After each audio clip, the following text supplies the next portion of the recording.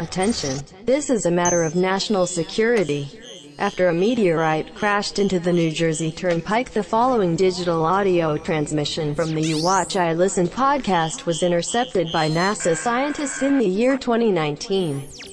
The You Watch I Listen podcast is about to start. Sit down, listen close, and try not to die. The You Watch I Listen podcast starts now.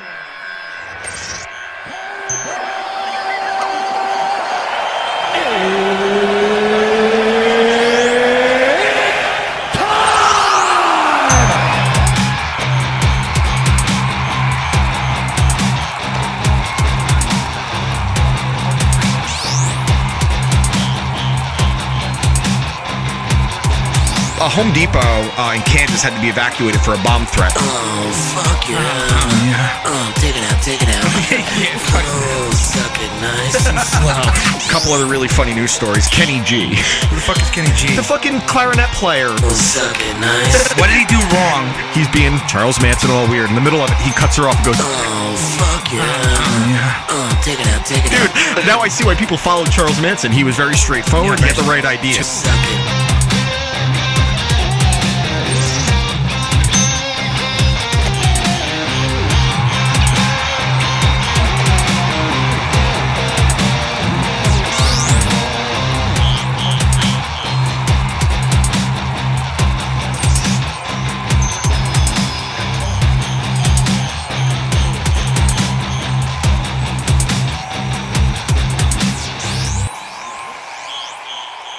It's time for the You Watch I Listen podcast, and always remember, don't sniff it, just do it. Oh, shit. Blah. Guess what today is? Your butt, dude. It's the eve of WrestleMania 35. It's also Saturday, April 6th. Yes, it's episode April 6th. 47. 47 of You Watch I Listen. We're going to switch back. You're going to do the Shots for likes. Yeah, we're going to get our plugs on the way. We got a busy day ahead of us. Potentially 2 calls coming in. Yeah. Maybe none because we're not very professional and we're fucking massive pieces of shit. So we're going to do our plugs first. First off, let's say hi to our friends at Lobo Sound. Taylor, are you thinking about advertising? Yes, I am. You should call Lobo Sound. Do you need a website? I always need a website. Call Lobo Sound. Hell yeah. And the reason you should is because Lobo Sound's world-renowned commercial production and website construction in English, Spanish, and Polish made Lobo Sound a fixture in Chicago radio and digital advertising communities. But Lobo Sound is not limited to Chicago, Alaska, Atlanta, Toronto, Toledo, Hawaii, New Jersey, New York, Montecito. Wherever you are, Lobo Sound has your back. Lobo Sound helps you reach your target market effectively and affordably. Reach who you want, when you want, on all devices and applications, and at fair, affordable prices. Vince is going to hook you up. Go check out lobosound.com. Call them at 630-244-9704. That's 630-244-9704. Go to www.lobosound.com. What was that? That is www.lobosound.com. Oh, okay. And if you mention You Watch I Listen, you will get a 10% discount. Again, that's www.lobosound.com and 630-244. Well, the number's different on the bottom one. There's a typo. 9704. That one. Again, 630-244-9704. Lobo Sound. Now, coming from our boys over at the hashtag Shots for Likes podcast.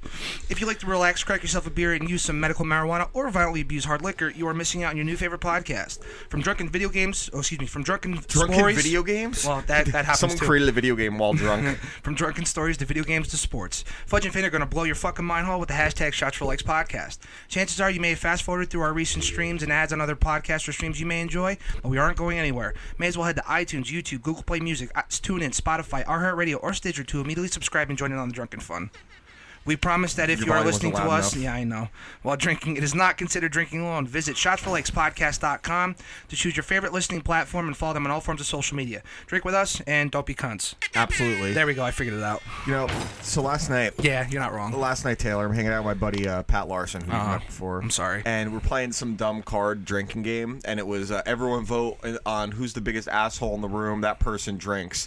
and everyone pointed to Pat, and he's like, "Wait a minute, wasn't that his I'm idea? a bigger asshole than this motherfucker." So he goes, Did he point at you? Yeah. Good. So he goes and does a Facebook poll to see who's the bigger asshole, and I want to see what the update is now. So then let's check it I out.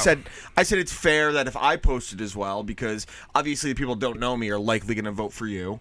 So we'll see. So as of 10:12 a.m. on Saturday, April 6th, on Pat's Facebook with 23 votes, he's beating me by 70-30. The vote total is 16 votes for him and 7 for me. Mine, I'm so happy about this. Okay. On mine, I'm winning 59% to 41% with 29 votes, and I have way more friends on Facebook than him. There's 17 votes for me and 12 for him. So overall, he's in a commanding lead. Okay. So this is one of the times I'm very proud to say I'm not the biggest asshole in the room. It doesn't happen very often. That's your opinion. But Taylor, how was your week? Busy. Busy? Fucked up week. Yeah, it was. We had a good time on Thursday at the game. Yeah, despite the loss, but it was a killer despite time. my wife passing. Everyone. Everyone was like, what the fuck? A bunch of people like stopped in their tracks, their faces. Dude, Sorry, my wife died. We're standing there, and he literally just, we're having a normal conversation. He just says it loud, like, my wife died or whatever. And I just see from over his shoulder, this dude just stops and, like, does a double take and looks at him like, what the fuck? So Josh, how was your week? Okay. Just okay? Yeah, just You should move your mic closer. So it's not just okay. No, there you go. Everything's fine. How was your week? It was okay. Oh, okay, cool. What do you have planned this weekend?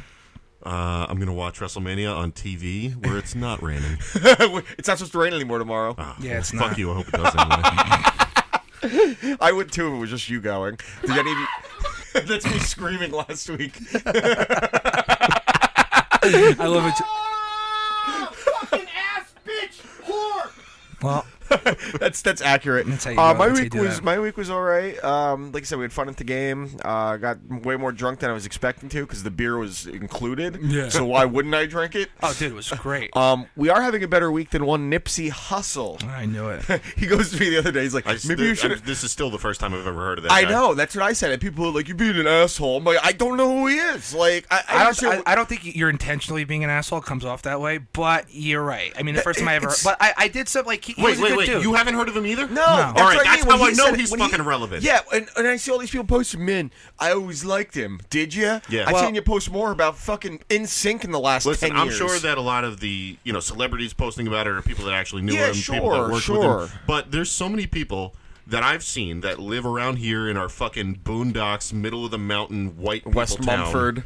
that are like, oh, rest in peace, Nipsey Hussle. Like, what the fuck is a Nipsey Hussle? Yeah. I've never heard of it before. Well, at first I was like, you guys spelt hustle wrong. I'll say, I never heard of him, but I did do a lot of research on him, like after he did pass away. It was He sad. didn't pass away after he was murdered. But I mean, like, good? it definitely is sad what happened. He's okay. It's just not my type of thing. But he was very talented. He had a wife. He has 2 daughters. Like, that's the part that bums me out. But it definitely does stink. The thing that's annoying is No, all these it's people that are doing the fake shit. Like, well, I love the them. conspiracy theory. No, the conspiracy theories about it. Oh, he was working on a documentary about this guy that has a cure for cancer and AIDS. No, he wasn't.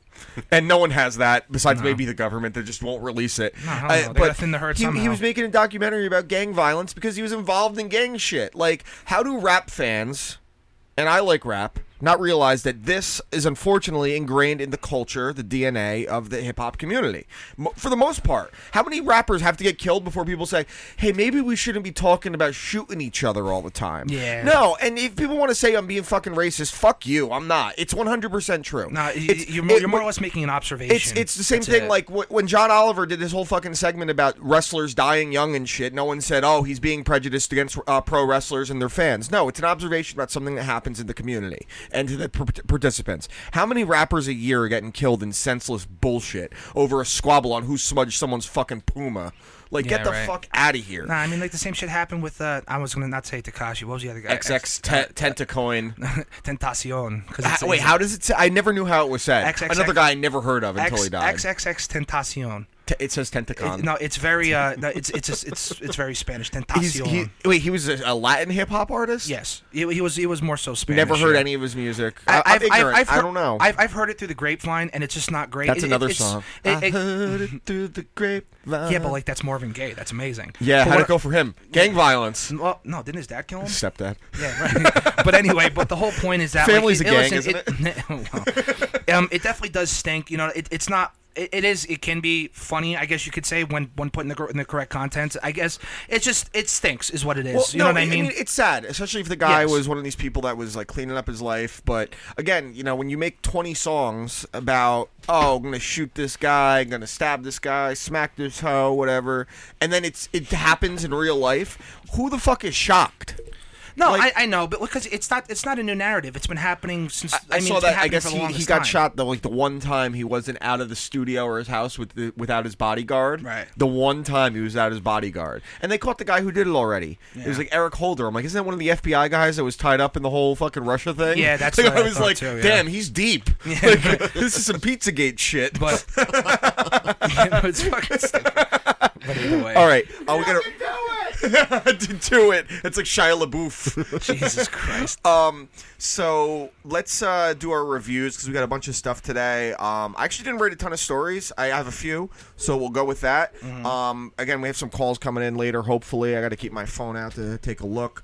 So why don't you go first? wanna go first? Because I went first last week. All right, so you gave me 8th grade. 8th grade, directed by Bo Burnham, his directorial debut. Now, this movie was just awkward from start to finish, supposed to but be. it's supposed. Would you let me finish? No.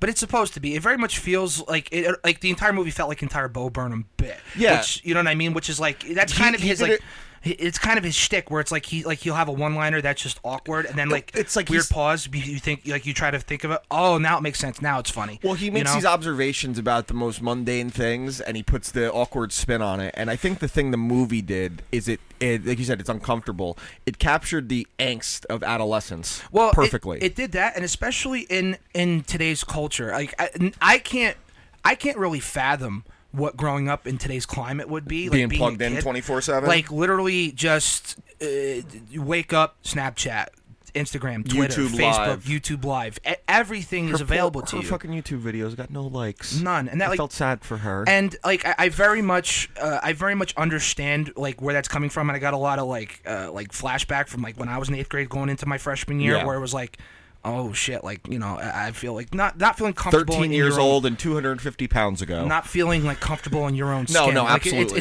It's very a relatable movie to everyone because everyone has felt that at some point in their Absolutely. life, no matter how old The you are. girl, Elsie Fisher, was She's- fantastic. She was really good. I never heard of her, and she's awesome. I'll tell you what, dude. Like there were a couple times in this movie where I legitimately found myself pissed off. Like when she's in the backseat of the car with the guy. Oh, the high schooler's trying to hook that up with her? fucking pissed me off, dude. And What fucking scumbag but that was. The thing was, like, but it's I also saw- the truth. I know, bro. like, it's like I was a high schooler. I know how this shit goes. I was like, wow, but like he's a senior and she's in 8th grade. Like, seeing it. Like hearing about it when you're in high school was one thing, but like seeing it go down, you know what I mean? I Well, mean, granted, like and I was never a part of It's- any weird shit like that, but it was more like watching it like from as a viewer perspective, like as Yeah. if nothing's happened, like Sure. they don't know you're there. That's dark. yeah, dude. That's well, really dark. It was dark, but the thing I liked that it didn't do is it didn't go the full Yeah, length. right. It stopped at it got to the red zone and it stalled out and kicked the field goal, but it missed. I like that. That's a good analogy. That's pretty much what it was. Like because we were actually having a discussion last night about some stuff that came out recently about things that went on in our high school when we were young, and we were talking about it. And one of the things that was said was, I can't imagine, like, 14-year-olds can't make proper decisions. No. Like, and neither can 16, 17-year-olds. They're not thinking about consequences. They're looking one step ahead, not 3, 4, 5, 6, 7 ahead. Right. And the ramifications. And I thought 8th grade did a very good job of capturing that.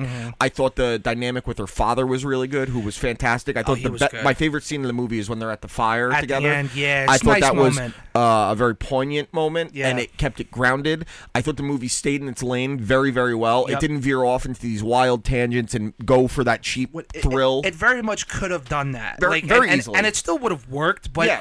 I'm happy it didn't. You know, it's very much it stayed the course, and I it thought stayed the on point. music was Stay great. on target. The music was great when she saw the kid that she had a crush on, and then the fucking music would start playing, and she sneaks over to his class. Right. When they're doing their active shooter drill, Right, which that blew my mind too. The guy's walking down with a fake like M16, Yeah, active and shooter I'm drills. like, Did Jesus you notice where it was Christ, filmed when they were at the mall? Yeah, it was right. fucking Palisades. Yeah, I knew I saw that somewhere. Yeah, I it was was like Palisades. But like I said, so it's a fantastic movie. I think it's a great director debut. Great for coming Bo of Burnham. age story. Like I said, I'm very hit or miss with those because a lot of times they fall into the trap of just being too basic, Right. where it's like they don't want to take the full risk, so they almost take none. So yeah, exactly. So the thing is with coming of age stories, you could usually compare it to another one or an earlier one. Like when I saw It, the first thing I thought was Stand By Me. Yeah. That's what I thought of. With this one, Stand By Me and Stranger Things is what I was thinking of. I Yeah. can't really pinpoint what to compare this to. I think it stands alone. The only to be ones I can honest. think of recently, the most popular coming of age story recently that got critical acclaim, I did not like, what, was Lady Lady Bird, which But I didn't see. There was another one that came out like 2 years ago with Haley Steinfeld, who was the girl in True Grit, Okay. the remake, Yeah. called Edge of 17. Okay. And that was really good. Okay. And Perks of Being a Wallflower was another coming of age, but that was darker. That was much Very more dark, That was yeah. more like also Lord of the Flies fantastic kind of thing. book, Yeah, I too. love that. So what would you give it 8th grade? I would give eighth grade. Eighth grade gets an 8. An 8? That's fair. Eighth grade 8 gets out an of 8 10. because it's a fantastic movie. You know what I mean? And a movie really does its job when it makes you feel real emotions. It pissed me off. It made me feel very awkward. Like when she's at the pool party, Yeah. and she walks through and it's like fuck. But she dude, met like, that guy that she ended. It was like cute how they were talking and they're both into Rick and Morty and shit. Like Yeah. it was so perfect capturing the fact that you may not fit in with everyone else, but there is a circle for everyone. And there's the ability to connect with anyone in any situation if you just look for the right person. Yeah, and the then- person that you're looking at may not be the right one, Right. but the person that is right behind them that you can't see Yeah. may be the right one. Well, probably my favorite part of the whole movie it was the realest moment. The whole movie is 100% real, is what I'm trying to say. But when after the whole hookup thing happens, and she posts her last video on YouTube, and she's like, I'm not really the best person to give advice because I have a lot of shit that I got going on. That is such a great moment and a real moment that a lot of people, even as they're older in life, we don't don't come get to that half grips the with. time. Correct. You know what I mean? I'm one of them. Sure. It's I think everyone in this room has had that same feeling. Absolutely. So I very much enjoyed this movie. I just saw a turkey run through my backyard. Fuck that thing. I very much wish I bought it, and I should have, because when I went to go rent it on iTunes, it was $4.99. It's like, are you sure? It's only $3 more to buy, and I'm like, it's Now fine. you I wish you want to spent rent the it $3? first. I wish I went the extra $3. Well, they let you rent it for what, 30 days? Then you should have like 3. No, it's 2 days. No, 48 hours. There's some on iTunes I've rented where it's like you have 30 days to watch this. No. It's a glitch. It's happened to me before. Where it says really? you have 30 days, and then I and I watch go it back 4 and then days later. It's like you got to buy it again, jerk off. Thanks, Tim Apple. But it's absolutely fantastic. 8 out of 10. 8th grade was awesome. Awesome, man. Plus, I'm. Terry doesn't fall fuck. Oh shit! I hit the wrong one. It works though. Started with a T. But also, like I said, being a massive fan of Bo Burnham, you could see the Yeah, parallels from his stand-up and his absolutely. one-man show to the movie. To like I said, the crash and burn music. I think Yeah. watching that, I was like, yo, this guy could probably make a killer horror movie. You probably could, like, dude. When you look at it, like, because there were some parts He's of the so movie. creative. Yeah, he's super like he's definitely got a lot of emotional issues. Well, for sure. Like, Well, which most comedians do. He took a break from stand-up for he was having issues mentally, and actually looking at it now, it's almost a love letter to his younger self as a career. What created him now? Because that's a good point. He got his start on YouTube. I remember Correct. watching his song "New Math" on YouTube when he was like 16 years Yeah. old. When it's like It's crazy how people get famous off YouTube, man. It's nuts. It's for doing nothing. Yo, YouTube celebrities, they have a whole award show Dude, now. YouTube celebrities, Instagram. I'm gonna become an Instagram model. There's a kid on YouTube. He's like maybe 9 years old. He makes toy review videos. Smart, very smart. And he And- makes. I think I heard about this kid. He makes like fucking $3 mil a year. Yeah. He's like good Well, for no, him. His parents make $3 million a year. Yeah, but still, I mean, he's hopefully they're not robbing him like Macaulay Culkin's parents. Listen, that's the thing that scares me with kids and this YouTube stardom is that a lot of these parents are seeing more money come in from their child than they ever made in their lifetime. It's just a new way of being the child star, though. It's, Right, It's been but- going on but forever. And how it's- many of those child stars end up fucked up? Right, but it's not also a new narrative where a family will take advantage of the one family Correct. member that's very successful. You know what I mean? Absolutely. So it's how many child stars have like parlayed that into being adult stars as well? It's like I'm trying It's to a think. handful. a handful. Kirsten Dunst. Kirsten Dunst is one. Elijah Wood. Elijah Wood. Who he's kind of irrelevant right now for the most part. I mean, I don't see him in anything. The last anymore. thing I saw him in, I mean, he was in that movie Green Street Hooligans. That was okay. And he was on the show with the dog. Oh, where- dude, that was a funny ass show. That was really great. I forgot the name. Willa. Fuck, I forgot the name of it. It's Yeah, I it's forget, irrelevant. but it's hilarious. But yeah, no, I mean, you see way more child. Hallie Steinfeld, I guess, was a child star. She got nominated for an Oscar in her first movie in True Grit, and now she's a music star as well. Good for her. Zac Efron. Yeah, He has to I be guess considered a child he star. was a fucking Keenan Thompson. He's doing great with dude, SNL and shit. Dude, Zac Efron was fucking that massive Ted Bundy, with that those Ted Bundy high school movies. musical movies. I didn't came watch out, any they of were those, huge. but movie I saw with him that I didn't think I was gonna like at all, and then I ended up liking. Was it Neighbors? No, well, I like Neighbors. 17 again. That was actually a really good movie. That's what the chick from True Grit you just said. No. What? Yeah, Haley, whatever. Her name She's is. not in 17 again. I could have sworn you just said that. No, Edge of 17. Edge of 17. sorry. 17 Sorry. again. John Cusack is the star, and then he gets caught into like some loop that makes him go into his teenage self. Okay. And gets to relive like his youth, but with his kids, pretty much. Oh, okay. I was surprised at how much I liked it. So it's like Big or no? Yeah, it is kind of like Big. It's Yeah. like a modern telling of Big. Not bad though. You know. Speaking of Big, why is Big 3 hours? You don't need 3 hours of Big. Because it's awesome. And it's so great, Big but, like, rules. it's long, dude. I love Big, directed by the late great Penny Marshall. All right, let's review this album. Whitechapel's The Valley came out last week. Not my thing. Okay. So That's fine.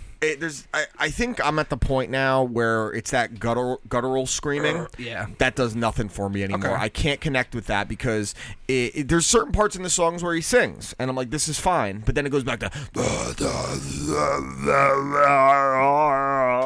And I'm When like, did, I when feel did, like when this did is this guy Ralph. turn into fucking Kermit the Frog? No, it's Ralph. it's Ralph singing. But the music itself is great.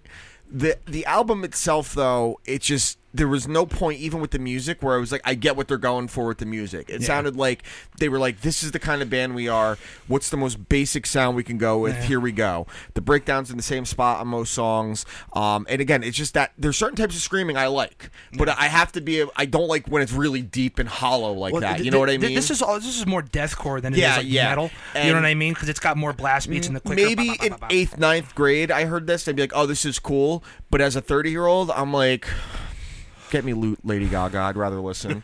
And I mean, I'm not trying to insult to Lady Gaga or them either. I'd rather, but in a lot of cases, I probably rather would. That's fine. So the first, honestly, I didn't give any song less than a 2 because I appreciated the music to an extent. Yeah. But when I'm giving you a 2 out of 5, it's just kind of like. Okay. You're there. Yeah. Like, right, hey, right. you get your damn hands off her. like that's kind of where I'm at with this. Fucking McFly. I feel bad because like you just gave a really good review of 8th grade, and this album had such a disconnect for me. Like it actually just always missed the mark. And it's like when you go to plug something in the electrical socket and you kind of miss and you bend it, and now it won't plug in. That was this album for me.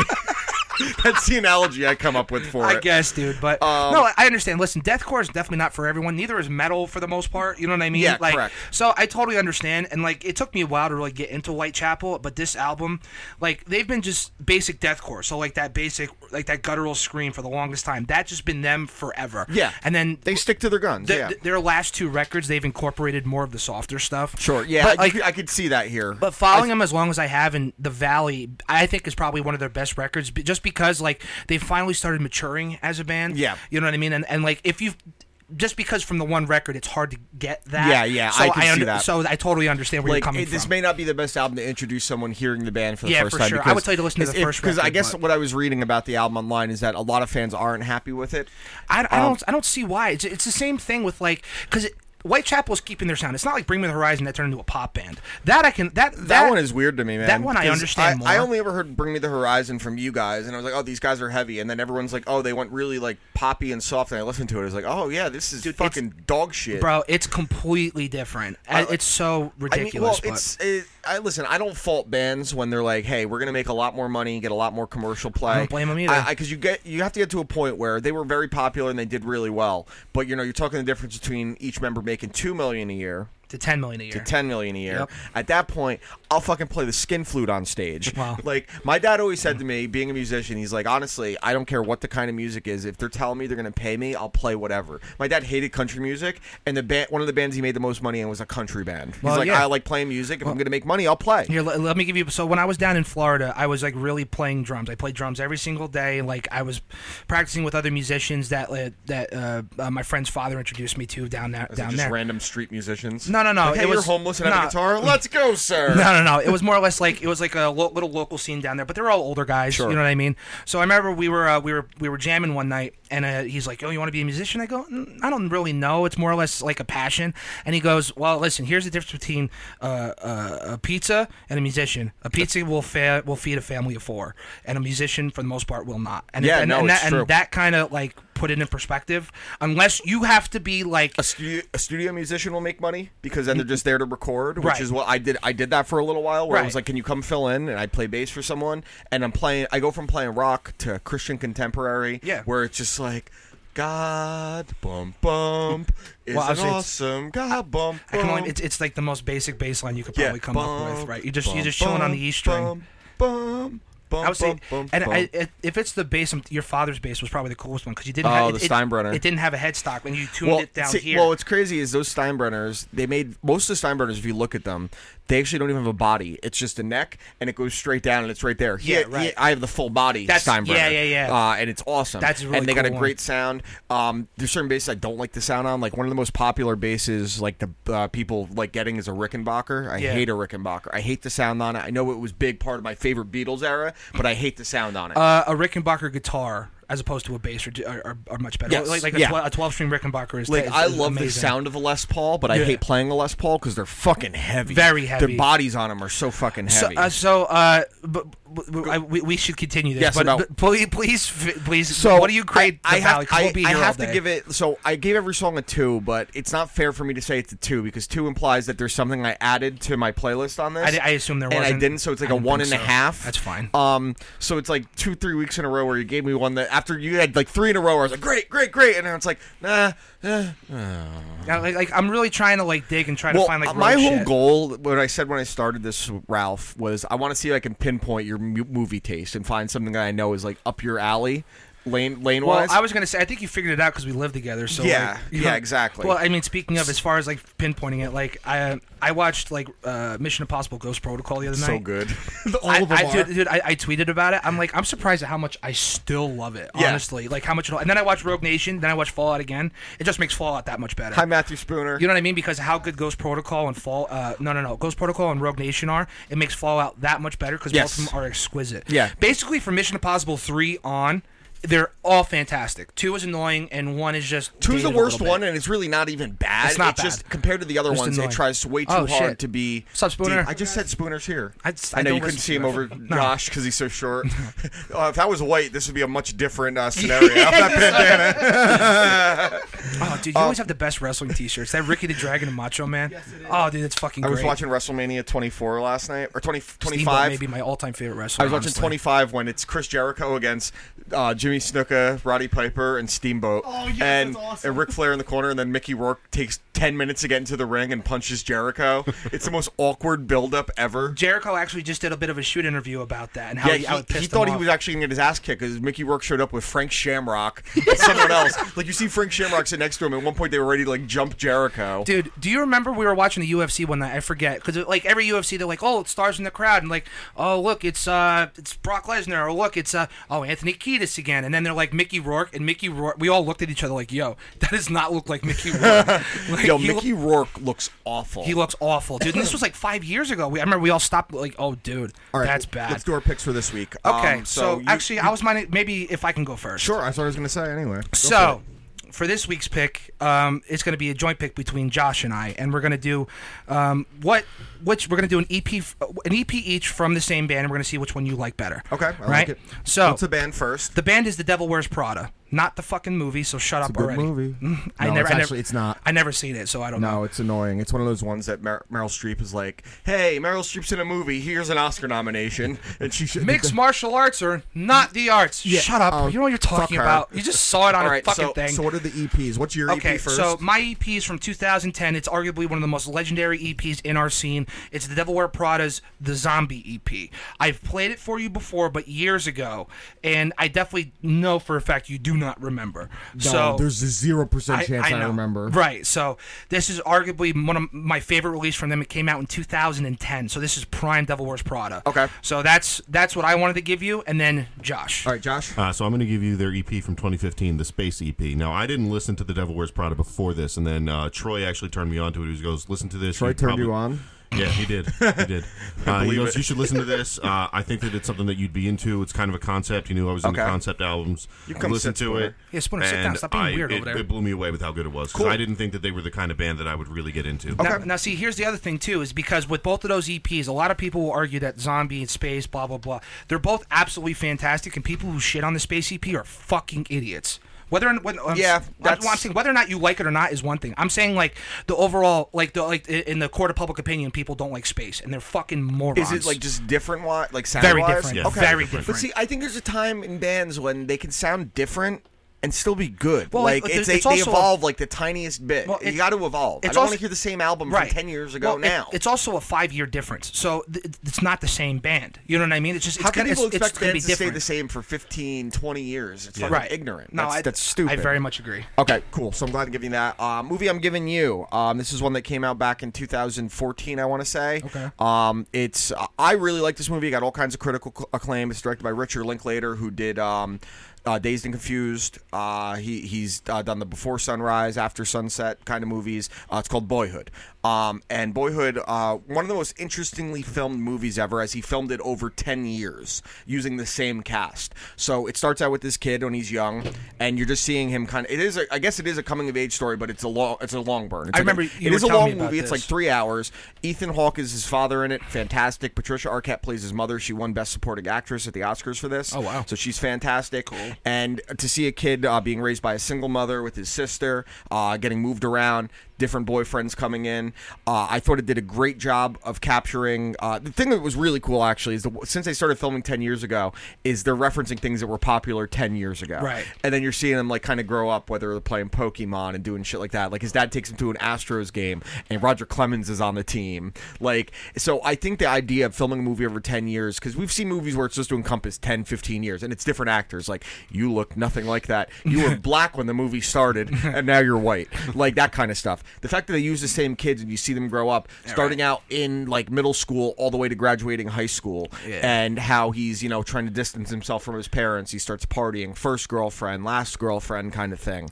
I remember when this was coming out. Like, you were super stoked for it. I was stoked for it. It really lived up to my expectations. I'm excited to watch it again myself as well, because it's been quite a while since I watched it.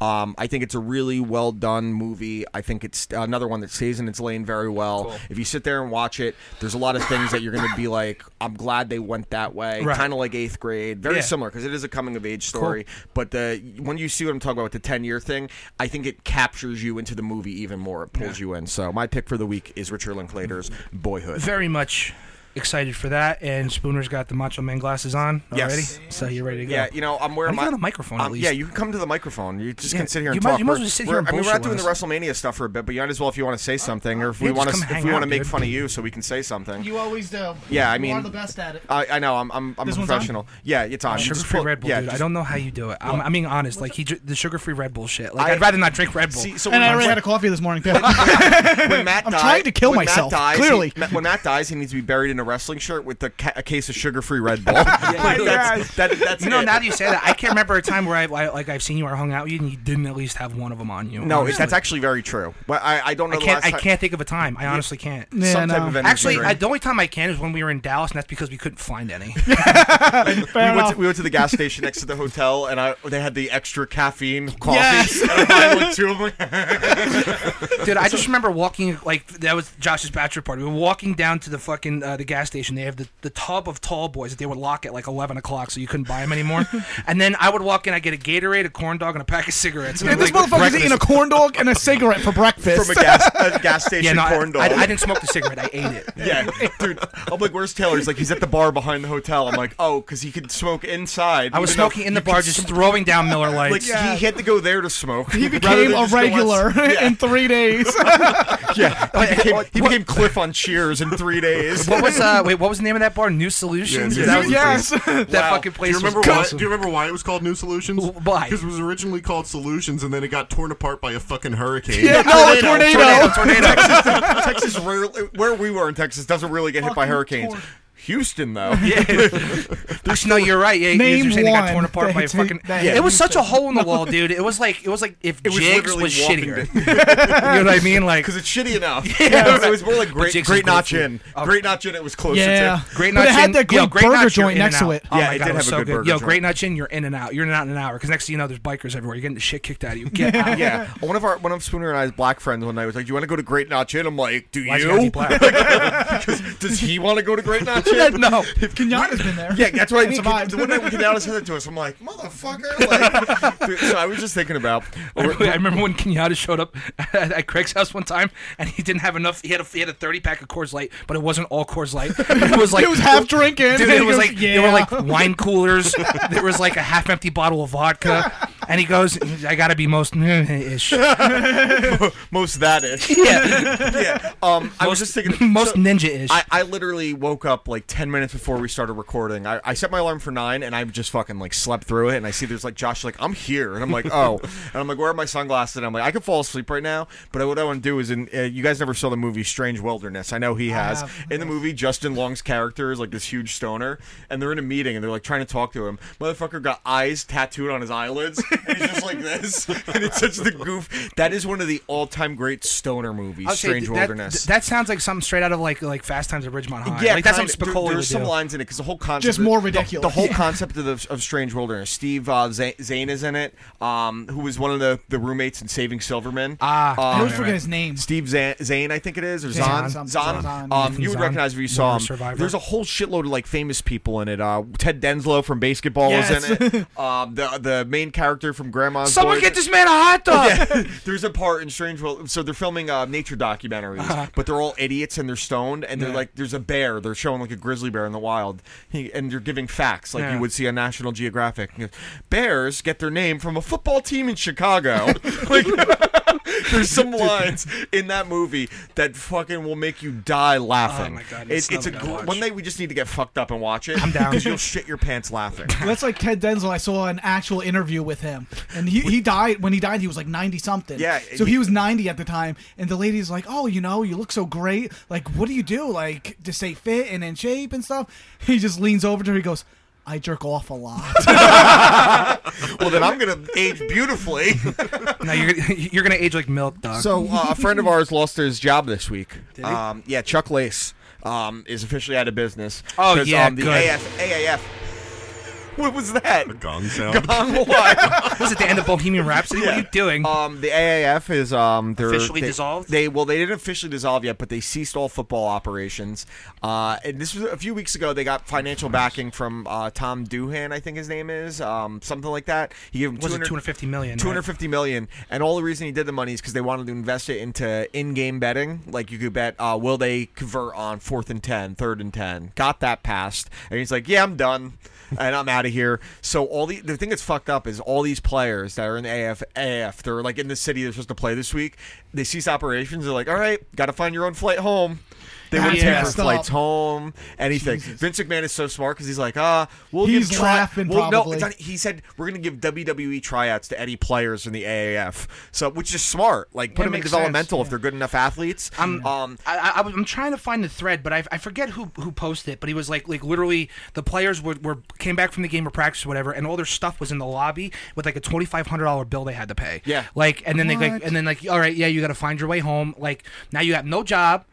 And you ain't got shit to do. Yeah, that's literally what happened. Like, and then the Browns already signed Garrett You know, Gilbert. round trip tickets are usually cheaper than one way. Like, Just buy a round this trip is ticket. Obviously their business module is freaking terrible. But it's. I mean, it goes without saying that. I think was it Dick Ebersol with Charlie Ebersol ran this one. Well, Dick no, Ebersol I'm was his saying father. was the XFL the first time Yes, with Vince yes. McMahon. It was Dick, Yes. yeah. So it just Because you he know was it head of doesn't NBC Sports. right. So it just I saw it going down the way. Well, It just doesn't make any what's sense to me because like the games were not really that competitive, but they weren't terrible. And then like They were fans better were than, watching. they were better than XFL quality football. Dude, fans for sure. were watching. Fans were in the stands. Like it just. But the I don't problem know what was Trent happened. Richardson They was going off. He was. Yeah, that tells you all you need to know What, about the 75 quality. yards Johnny a game? Manziel was there. It was comeback season. Yeah. for a little while. Yo, Exactly. imagine the He 30 got for injured 30 his Johnny second Manziel's game. going to have. Dude, in the last 6 months, gets kicked out of the CFL, barred for life, goes to the AAF 3 weeks later, gone. Well, like, the thing that's the difference with what Vince is doing with the XFL is he unloaded, I think, like $300 million worth of WWE stock just to fund the XFL. Yeah. And that's more than enough to get them through 2 years of operation.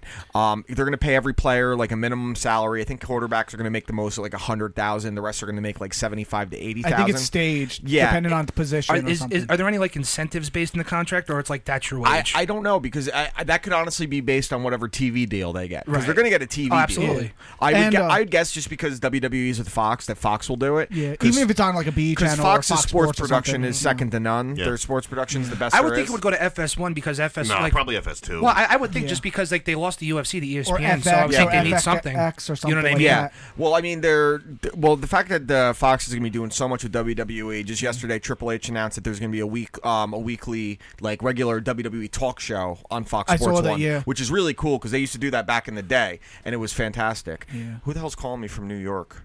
I don't know. I'm not going to pick Well, up. also though. I heard, I don't know how true this is, that Actually, Fox is going to offer wait, them let me another. pick this up. Hello, you are on the You Watch I Listen podcast. Who am I speaking with? Hello, my name is Michael Burlingame. Hey, Michael, yes, from 350 Days. I wasn't sure of the number, and I didn't remember the time I gave Mike Tomchak, so I'm glad I picked up. How are you? I'm glad I remembered to call. I'm glad I remembered to wake up this morning, because I woke up like 10 minutes before we started recording this episode. So, Michael, how are you doing today? I'm doing good. Am I speaking to Dan? Yes, this is Dan. I got Unfortunately. my co-host Taylor sitting next to me, and my engineer Josh and our friend Matt is sitting in with us. I really appreciate you taking some time. With us. I just watched your movie that you did the film editing on for 350 Days this week. So before we jump into any questions I may have, let me just say I really like the movie a lot. I'm a lifelong pro wrestling fan. I've watched just about every documentary you could think of, and the biggest thing I could say about this movie compared to other wrestling documentaries is it didn't rely on the darkness that this industry can bring. It more showed the humanity of the wrestlers and what could possibly lead to those dark roads, but showed that these guys have real lives, families, and that the life on the road isn't. It isn't just fun and games. These guys are getting beat up. They're living in hotels. They're partying. But it pulled back the layers of these, flamboyant characters and showed the humanity in them. And you did a great job as the editor with showing the flashback videos, the pictures, the music that was used. And it absolutely captured the essence of what the story the movie was trying to tell. Cool. And Cool, yeah, man. were you a wrestling fan growing up? Well, the way I got the gig, because I didn't know the producers or the director. I was found by them, and they were all like, I had a meeting with them, and they were sort of like, they knew what I had done, and we talked about that in more detail, my history, which was more in music as far as filmmaking goes. Yeah. And but anyway, once they were felt that they were satisfied, that I was qualified, they got around to the key question, and Darren Antola, the creator of the movies, turned to me and he said, "Well, I guess I should ask, what do you know about wrestling?" And I said, "Well, absolutely nothing." And he turned to his boys and he goes, "I think we found our man." Nice. A wrestling fan may have gotten too personal with it and not actually captured the spirit of what the story the movie was trying to tell. Exactly. I know a lot about wrestling now. Yeah, I'll tell you that. I'll tell you the amount of wrestlers that you had in this. I actually wrote down a bunch of them, and because I wanted these guys, I was the only one in here that got to see it. So yeah, Tito Santana, Paul Orndorff, Greg Valentine, Bret Hart, Superstar Billy Graham, Wendy Richter, Georgie Animal Steel, Don Fargo, Jimmy Snuka, Axe of Demolition, Lenny Poffo, Abdullah the Butcher, The $1 Million Man, Gangrel, Angelo King, King Kong Marsh, the Wolfman. You had Angelos Savaldi, Stan Hansen, Lex Luger, Judo Gene LaBelle, Marty Jannetty, Nikolai Volkov, Ox Baker, and the saddest thing I could say about it is the amount of guys that have passed away since you started filming it. It's really eye-opening. Yeah, it's unbelievable. It's like the telephone book of wrestling as far as how many people are in it. But yeah, a number of people passed away. Including Ox Baker, George Animal Steele passed away, a number of them, which is unfortunate. Yeah, Jimmy Snuka, another one that passed away, and one of the big things I was when I saw Bret Hart in it. When I see any documentary with Bret Hart, my first assumption is that they're going to go into the Montreal Screwjob and Owen Hart dying, and you guys didn't, which I thought was perfect because wrestling fans have heard those stories and seen those stories told 10,000 times over. It's definitely been beaten into the ground. And instead, you take this guy and Bret the Hitman Hart, who has one of the most storied careers, third-generation wrestler, family still in the business, and one of the best perspectives of the industry, because while guys around him were going off the rails, he was trying to do his own thing, and it was nice to see Bret speak about his time in wrestling glowingly rather than the wrestling with darkness. Like, that's one of the documentaries about him. And you captured that one. I mean, you even went into like the midget wrestling and stuff, which I thought was cool. You had one of the midget wrestlers in there telling his story, and I thought that was fantastic as well. Yeah, he was great. He just had this wide-eyed wonder about the life that he had led and stuff, and it was great. And Bret Hart, of course, was great. The associate producer for the movie, Evan Ginsberg, who also did the same on The Wrestler. That movie. Love that movie. Pointed out, yeah, it's great. Pointed out that Bret brought like this kind of really sober, reflective look back on his career that was tinged with humor here and there, but he brought like gravitas to it, which happens to be the name of our distributor, Gravitas. Oh wow! Coincidentally, and then so Billy Graham was kind of the opposite. He looked back on his life with mirth and humor, and he was constantly just sort of chuckling over even like the worst incidents that ever occurred to him. Yeah. So Evan said, these two guys, they're like the theater masks, of the tragedy comedy masks, that you'll see at the end of the Three Stooges and stuff. Those two masks. That sort of bookend the movie, and all the other wrestlers fill the gap in between that sort of comedy tragedy. Well, and they all bring absolutely something different to it. And I'd say with Superstar Billy Graham, one of the things that I appreciated about him is how honest he was about the use of steroids in the industry. It's one of those things, the guys that usually talk about using steroids are, they're bitter towards the industry. And Superstar Billy Graham doesn't come off as bitter. I know he's been somewhat outspoken about some things in WWE, but if anyone can do it, he's one of the most influential people in this industry ever. And the fact that he was talking about how he had one of the best physiques. He had one of the original, like, statuesque physiques in wrestling. And he's like, I'm not getting built like that without doing steroids. And steroids for years and years, and probably still, are such a crucial pillar in professional wrestling. I mean, these guys, like the title of the movie, they're on the road 350 days a year. How could they not use steroids to maintain their sanity, their health, and not be hurting all the time? Exactly. Billy Graham was very pragmatic about it, and what it brought to him, and what it took away from him. Yeah, and one of the other great storytellers in the movie was the brother of Macho Man Randy Savage, Lenny Poffo. And one thing I love about him is I don't know if anyone seems happier or speaks more glowingly about what the industry has given to them in life than Lenny Poffo. And the way he speaks is so animated and bright. And, that's the thing that this balanced so well. Jimmy Snuka's was somewhat somber considering he just passed. And, there's all the controversy about the murder he may or may not have committed years prior. And to see, like, just the layer of humanity, as I stated earlier, and how important it was to him the first time his mother saw him wrestle on TV, and the emotion that brought him. I'm like, no matter what you think of the guy, his mother, that's her son. And to show that this meant something to these family members. And then on the other side of the coin, Wendy Richter, one of the original fabulous ladies of wrestling, or the gorgeous ladies of wrestling, was saying how her father didn't talk to her after she left to go wrestling. And I thought, you got two sides of the coin there. But again, the movie did such a good job of not going down that route of the darkness, the despair, and the guys that everyone that dies. The only one in the movie that I thought, like, when I saw him, I was like, yeah, I know this guy is messed up, and he looked messed up when he was being interviewed, was Marty Jannetty. He seemed very out of it, but we also know that there's a history of that with him. Yeah. Well, starting with Jimmy Snuka, I thought that, despite, allegations and things, the personality that he brought to it was one of sort of childlike wonder, Absolutely. which I thought was very interesting. And you mentioned his mother, which, I mean, anytime that guy mentioned his mother, I said, this is going into the movie, even if it doesn't make sense, because the devotion that he shows there, it was authentic. To family and mother, it's incredible.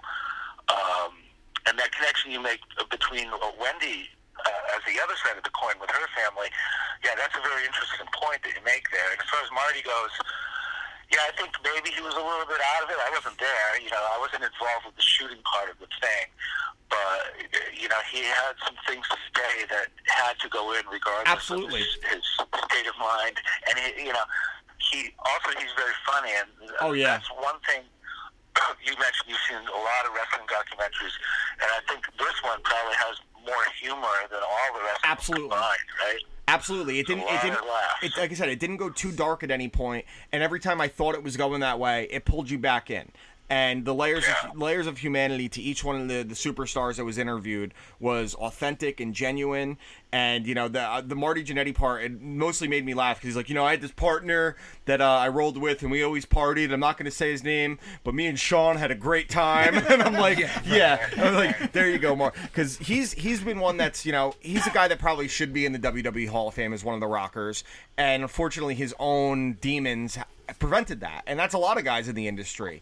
And there's certain guys that were in this that you could say the same thing about. Abdul the Butcher has burned a lot of bridges wrestling with hepatitis C and not telling his opponents, but there's no doubting that he's one of the most influential type of wrestlers there's ever been. One of the original true violent wrestlers. $1 Million Man, who he really went into the mistakes men make that have wives and children with women on the road, and the story he told about his wife saying, I'm going to try to make this work, leaning on her faith.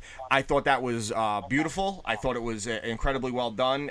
He's one of the best people to hear talk about that, because he's a guy that really turned a lot of things in his life around, the $1 Million Man. Well, I think in that little segment there, where he spends about maybe a minute and a half sort of encapsulating what you just said, it's kind of like we boiled the price of fame down to 45 seconds and got the whole story in. Yeah. That movie. I mean, absolutely. And a lot of the wrestlers, they talked about how their family lives were ruined by it, and some, it seemed like they blamed the wrestling industry, and then some said, no, like, we chose to do this, And one of the things Bret Hart talked about was when they started testing for cocaine, and started testing for weed. And they're like, you can't smoke weed anymore. And Bret's like, oh, the next thing that's going to happen is they're going to be drinking and doing pills. And that's really when the epidemic started. They said no to one thing, which meant that you're clear to do anything else. And it's been most of these guys, it's been opioids and then booze that kill them. And you captured all the angles that this could possibly come from. And, you said that you weren't a wrestling fan and you mostly worked on music documentaries. So was this like a huge change from what you normally work on? And what kind of challenges did you have in doing that? Well, I did work with Bret Hart in the early 90s, and Shawn Michaels, and The Undertaker. Wow. Paul Bear, I think. I directed a music video for the WWF that was called something like "We're All Together Now." I know exactly what you're talking about. When me and my buddy are shaking our heads, like we go deep with our old school wrestling in the Cheese era, but I remember that very well.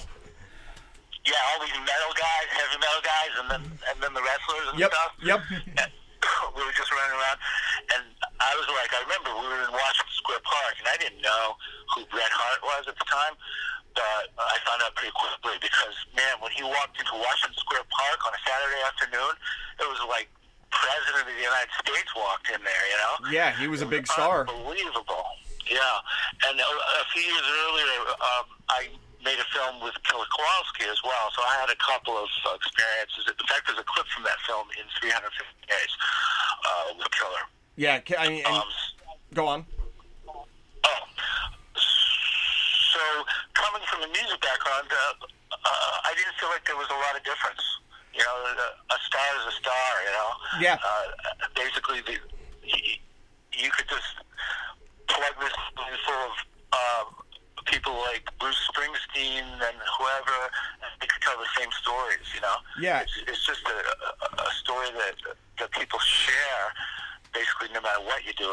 As long as you make sacrifices to get to the top, you're going to have these kind of stories no matter what your profession is. But I best bring a music sensibility to it. Yeah, and you know, as you said, you know, that's a great point. Doing like a music documentary, even in music documentaries, you know, the music may be the crutch of the film, but you're trying to tell a story about the struggles on that tour with whether it's bandmates or whatever, or just from date to date and how they get through it. So it is, I guess, it is very, very similar. What was your favorite movie or thing that you worked on specifically? Do you have one that like sticks out in your mind? What was the favorite movie I worked on? Yeah. This one, I did a couple of others that I like as editor. One which hasn't been released yet is about a photographer, you know, a known photographer whose work is like in the Museum of Modern Art and other places like that, who slowly over the years progressively was going blind, and it's about his stress to continue working even to the point where he was actually completely blind and still taking pictures. Wow, that's that. When is that one coming out? That's actually one I That one really sounds pretty cool. Interesting. When does that one drop? I'm not hearing you there, Dan. When is that movie coming out about the photographer? We don't know yet. It's called The Tears of Apollo, and we're not quite sure.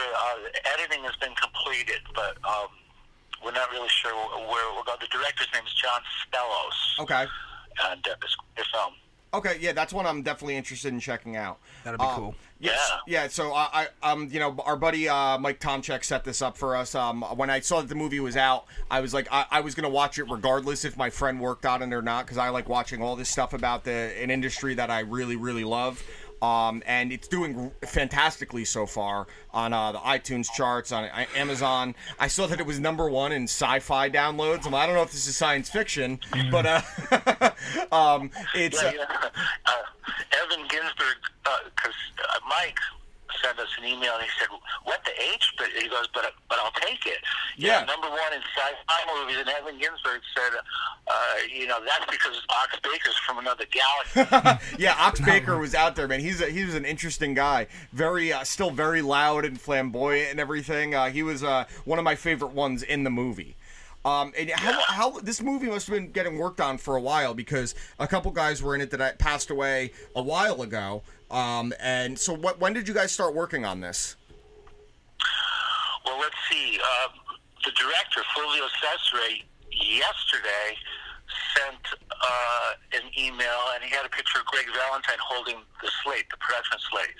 So, and it was 6 years ago to the day, yesterday, that they shot Greg. Greg was not the first, but I think it was at least 6 or 7 years ago that they started shooting. And the editing was about 8 months of continuous editing, and then 2 or 3 more months of sort of like finesse editing that wasn't necessarily 8 hours a day every day.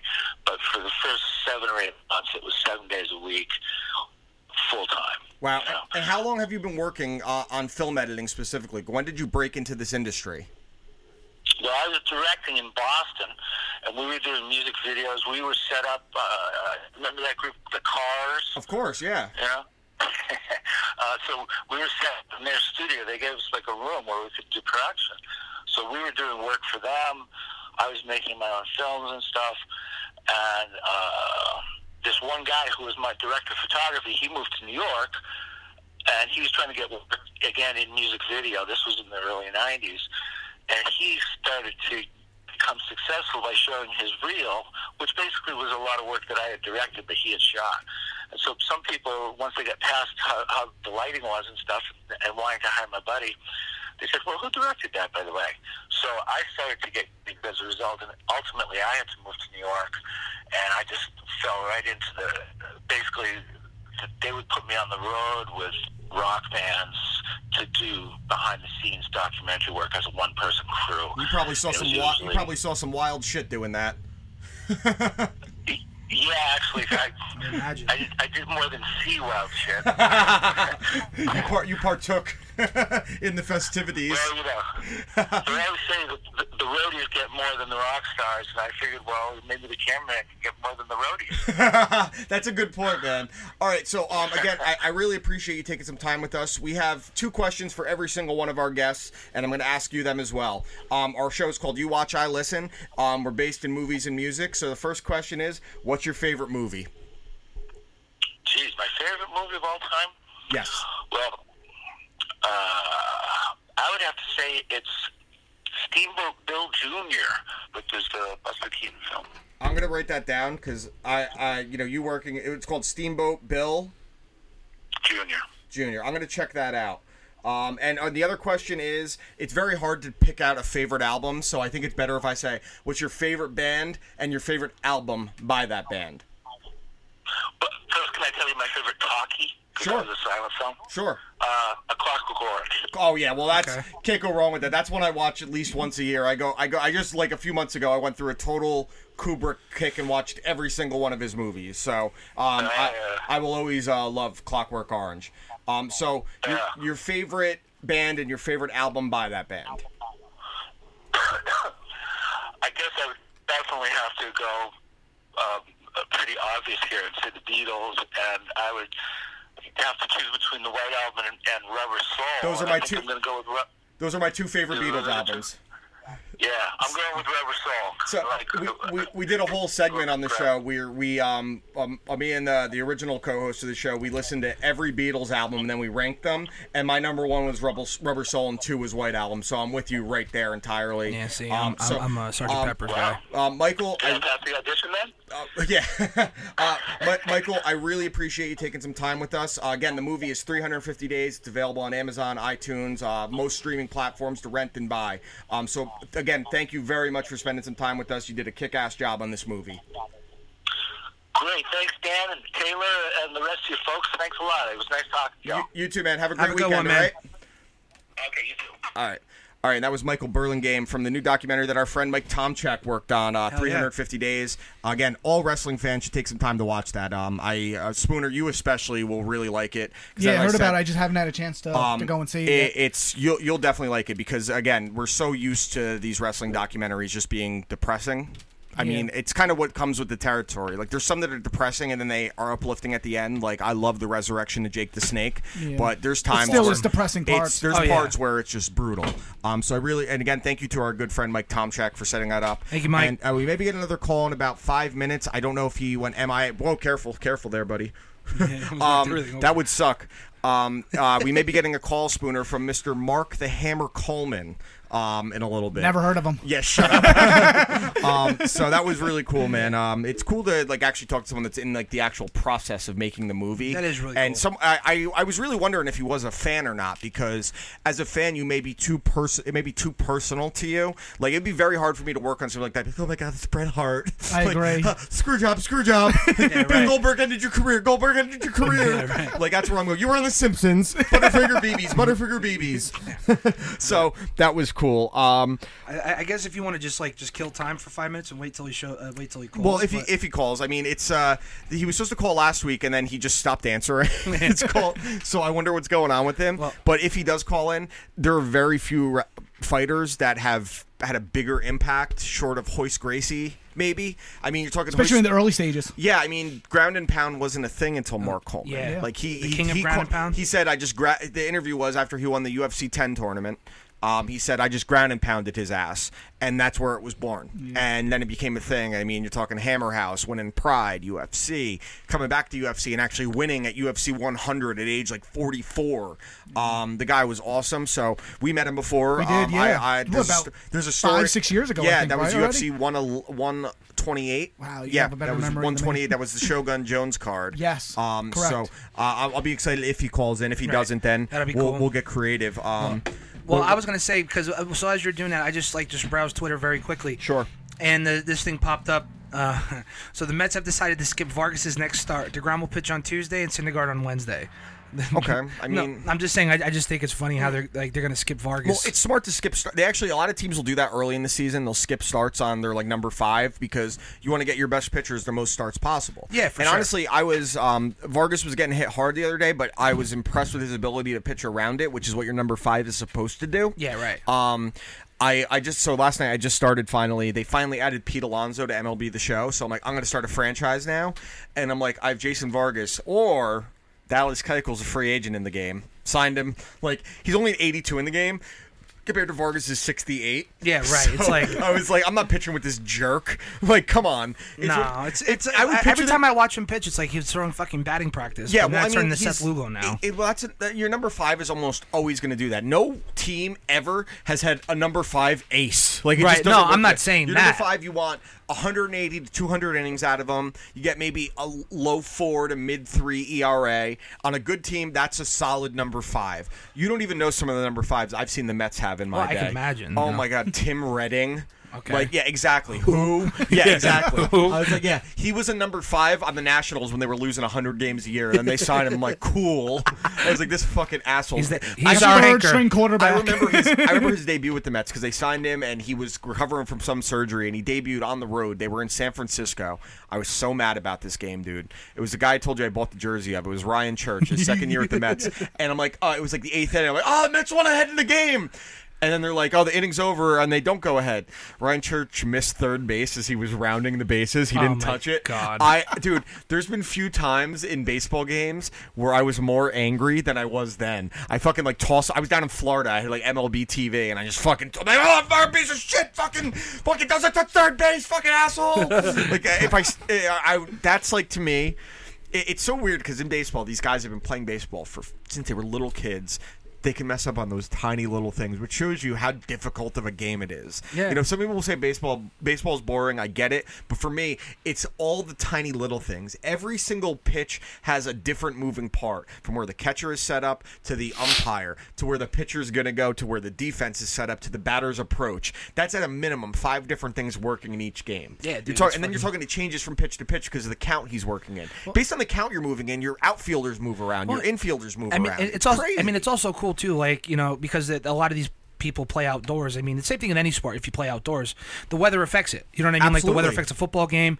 Like, I mean, besides the fact that the Mets got in late before opening day, they could have been lethargic more than likely. Yeah. But I mean, the wind probably played a good enough factor because it was whipping around so bad it probably messed with Noah a tiny bit, and he still pitched okay. Yeah, I mean, you know what I mean? I'm extremely angry about how they handled the Mets got screwed in their scheduling the other night, Josh. I don't know if you heard about this. So on Wednesday night they played in Miami, and the game ended around 9:30, right? And they had a 1:10 game the next day. Already that's fucked. They were the first team to play a night game before their home opener in like 10 and a half years. Like something crazy. No team has had to do that in forever. So that's kind of fucked in the first place. Then if the game ends at 9:30, you're not getting on a plane until 10:30. You're not getting into New York until around 1:30, right? From Miami. So the game ends, and then they go into the locker room, and the MLB is there to drug test the team. The only one that didn't get drug tested was Robinson Cano, amazingly enough. Yeah, the right. one that's The one tested guy. positive. Him and a couple others. So then they get drug tested. Didn't get out of New York or out of Miami until like 11:15. Didn't get into New York until 2:30 a.m., which means they didn't get to their hotels or their houses until 4 a.m. and had to be at Citi Field at 9. And I was thinking when I went to the game, even just that, where they just had a night game, I was like, they're going to be lethargic. I've seen this a dozen times. Yeah. Night game after day game, often. I was like, all right, the bats are going to be dead. And Noah was fine. He gave up one hit, and it was a home run. He had one rough inning where he walked 2 guys, and he got burned on a safety squeeze. Like, he didn't pitch. He pitched well enough to win, but they're filing a grievance against the players' union and shit. So, are they really? Yeah, they should. They should. That's absurd. They shouldn't get drug tested the rest of the fucking year. Let all these guys gas. Let little fucking Brandon Nimmo put on 30 pounds of muscle and just start hitting bombs if they got drug tested for bullshit reasons. Who needs to get drug tested a week and a half into the season? Yeah, Get the right. fuck out of here with that bullshit. I think it's even funnier that Robinson Cano wasn't even drug tested. Yeah, I know. I'm like, did he get popped for 80 games? He got the John Jones treatment. It's like, hey, John, we know you failed like 17 drug tests. They don't need to test him because Get they know outta that here. he's going to be positive. So just just sit out a couple games. Like, you were talking the other day about if Brock Lesnar, or someone was yesterday asking me about Brock Lesnar, and I said, what's weird is like there's still rumors if he's going to come back and fight Cormier, but he's only been tested once by USADA in the last 2 years, but he is in the drug testing pool. And and Holly Holm is getting tested 17 times a year. Holly Holm doesn't look like she's on steroids at all. Test Cyborg. Holly Holm gets drug tested. She's never failed one before. Yeah. Well, that was the whole thing when she was. I forget what she was fighting, but like she was going to fight Cyborg. She fought Cyborg. But no, it was going to be Ronda and Cyborg. That was the thing for the longest time. And then because Cyborg couldn't pass a drug test, and Ronda would just blah blah blah. You know what I mean? Correct. So I mean, I think the drug testing is silly every once in a while. Like I remember when Pat. Let them all juice. Like who was it? Pat McAfee had like an 80-yard punt, and then he comes back in the locker room and he's randomly drug tested because he had an 80-yard punt or something. Yeah, he kicked it 40 yards and it rolled another 20. Yeah, dude. I love Pat McAfee. Pat McAfee's great. Yeah. Dude, honestly, he was the best part of Barstool. I'm so happy he's gone. You would love on they did it for the last pay-per-view. They did a watch along backstage with it was the Iconics, Sam Roberts and Pat McAfee, and then like Alexa Bliss came in. Right. Watching Pat McAfee's reactions for wrestling because he's a WWE employee now, which is really cool. He does the pre-shows, the post-shows, and shit. His NFL commentary is amazing. He gets great, so into it. He's great. Like, every time there's a punt, that's how for the brand. That's how punt or kicks or anything, he loves it. Every he eats game it up. or event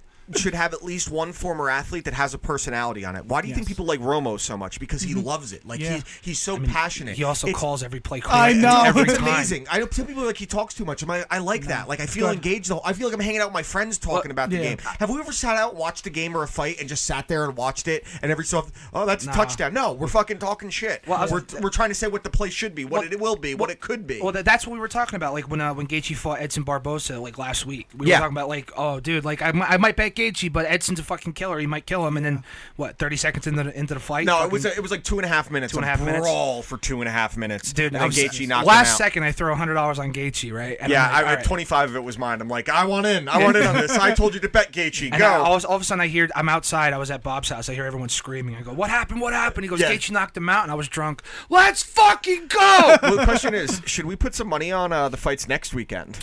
Who's fighting next weekend? Is that the Gastelum fight? Gastelum, and that's not even the main event. The main event is fuck. We just saw talked about this. I can't keep up with it. It's 2 title fights. It's a killer. Israel Adesanya, who just fought Anderson Silva. Kevin Gastelum. He's fighting again already? Yeah, dude. That was a great fight. Look up the full card because I need to know now because we have to decide if we want to put some money on or parlays. Is this a fight night or is this no? like It's a UFC. pay-per-view? It's 2 title fights. They ain't put that shit on a fight night. Well, that's what I. It'd be the first time I have to order a pay-per-view through the ESPN Plus app because now you can't get them on Cablevision and DirecTV. No, oh wow, I didn't know that. Only through the Plus app. So the pay-per-views have been $65 for the last 3 years. So now ESPN Plus is $5 a month. It's Max Holloway, Dustin Poirier. That's a great fight. That's gonna be a good killer fight. So now you have the ESPN app for $5 a month, and you buy the pay-per-view through the ESPN Plus app for $60. So it's the same price. Yo, OSP's fighting too. Oh, who's he fighting? Can I see the full card? Yeah, Nikita, whatever. Let me see. Definitely Russian. So guy. Eric Anders against Nikita Koloff. No, Alan Jobain against Beanie Seigel. His name is Beanie. What an asshole. Beanie Wells. Yeah, Beanie Wells. Remember when Ohio State? Beanie Wells was supposed to be like this shit. All right, so it's 11:19. Let's just talk about some other stuff. And if Coleman calls, he calls. So the pre-sale tickets for Avengers Endgame went on sale this week. Yes, they did. Did you see how long people were waiting to buy tickets? Dude, I saw the tweet. It was just happenstance. I woke up, Tickets now available. Tweeted 5 seconds ago. I get in there. I got my tickets. No fucking Yo, problem. I know people that waited 4 hours to dude. buy tickets. That's ridiculous. First of all, it's a can movie. Can I just say, thank you, Matt? Thank you so much for saying what it's a fucking movie, dude. But here's the thing. I don't care how much you love it. It's a fucking movie. But dude, people do the same thing for concerts that are shorter than a movie. And yeah, honestly, but you're also going to a live performance. You're going to go sit down and watch a fucking movie when it'll come out. honestly, I don't see the difference. I do not see the difference Okay, whatsoever. okay, Because okay. when half these assholes are recording it on their phone, there is no difference Okay, at all. hold on. Let me put it to you like this. A movie has more replay value than a concert as well. That's not true. What do you mean it's not true? Are you recording the whole concert, asshole? Listen to me. Listen to me. What replay value in a concert you went to at Starland? Tell me, please. The Wonder Years. What replay value? When can you replay it? No, I'm saying like I could replay it in my head. I've seen it 1,000 times. Like when I went to go see Motorhead at Starland Ballroom. When I went to go fucking see Iron Maiden, dude, it's being in that moment and having that experience. Sure, you can watch the movie So it's an 1,000 experience when you times see a over. movie opening night too. But you don't need to fucking sit there and tell me and say it's You're the not waiting same in line at goddamn the theater. thing. It's just your computer is signed in. It's the same thing when you buy concert tickets. It's the same fucking thing. No, I How think is it's it not the completely same different. thing? It's the same exact thing. You wait in line for people wait 7 But you're and a half paying, hours but to buy you're paying Rolling for a Stone live tickets. experience. You're paying for a live experience. Going You to can the only movie get theater one is a live time. experience. You only get one time. No, it's different. Absolutely. It's completely different. Okay, you're you're telling watching me- live music as opposed to something that was pre-recorded. Yeah, a year ago. It's the same fucking thing. What is No. the difference with waiting in line online for movie tickets versus concert tickets? It's the same fucking principle for the same idea. I the movie disagree. is longer than the concert. The concert could end up The sucking concert ass. is the concert is same thing with the movie. The movie could end up sucking You ass. think the Avengers are going to suck ass? It doesn't Then shut the matter. fuck up. It's still up there. It's still for debate. there's Have you no seen it? difference. So you don't know. An asshole waiting in line on the internet for 7 hours for a concert ticket is no different than waiting online for 4 hours for a movie No, it's ticket. different. How is it different? You're sitting Compared to there the like Rolling Stones to the Avengers Endgame, there's completely different. Yeah, thing. you're right, because the fucking Rolling Stones will be dead in 2 years because Mick Jagger has fucking throat cancer, while the Avengers, I'll be able to go opening night and enjoy it, and I didn't have to wait online. Doesn't or if matter. I did wait online, it's the same thing. No, I'm it's going to not. wait in line, and I'm going to get a notification when I can buy tickets. No, it's not. People aren't sitting here waiting like this to see if their fucking turn is up. You dumb shithead. Nope. That's not what happens Nope. at all. How? Tell me, Josh, have you ever waited in line for tickets to buy online? And like for concerts, you got to wait 20, 30 How many minutes. concert movies can you go buy too? It's the same thing. What do you mean? You could literally buy how many live albums are there? How many live DVDs are there? It's literally the same thing. But you can go and see Yes, the you're right. concert It's just like live. you go home and watch the movie by yourself as you could at the movie But theater. what I'm saying is Thank you for don't have proving to my wait point. that long for a movie, dude. It's not that. It's so much more different If you want to go compared opening to night, going. yes, you do. It doesn't. Yes, you I do. don't see the.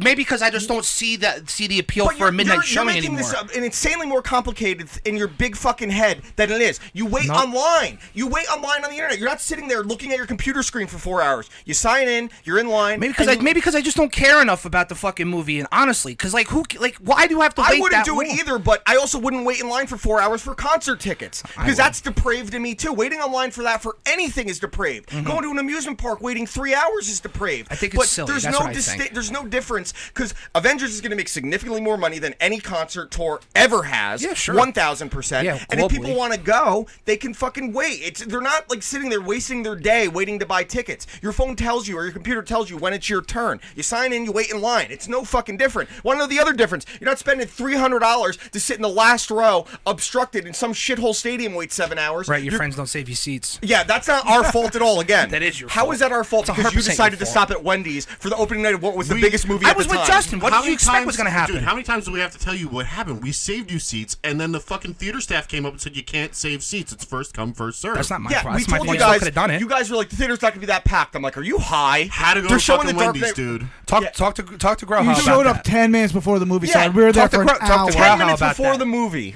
Yeah, wow, congratulations. 10 minutes before the biggest movie of all time at the time. Ooh. Yeah, At the time, yes. Yeah, it was the highest grossing movie of all time, the largest opening weekend of all time. me And to you blame sleep. everyone but yourself. Put me to sleep. No, it didn't. You put me to sleep because you were in the second row because you got there 10 minutes early. It put me to sleep. Dude, and Yeah. you know what? You love it. You love it because it No, gave it's good you now. it gave you a marquee fucking Taylor moment. Hell yeah, You it did. walk into the theater, you Being a look shithouse at you cunt. look up at us, you see there's no fucking seats for you. You throw your arms up in the air. Cool, didn't want to sit with you guys. Yeah. Yeah, we're like, dude, we saved seats. We got yelled at for saving you seats. Like we put like sweatshirts When on has it it. ever stopped I you went and before? bought popcorn just to put on a seat. That was $30 fucking worth of popcorn.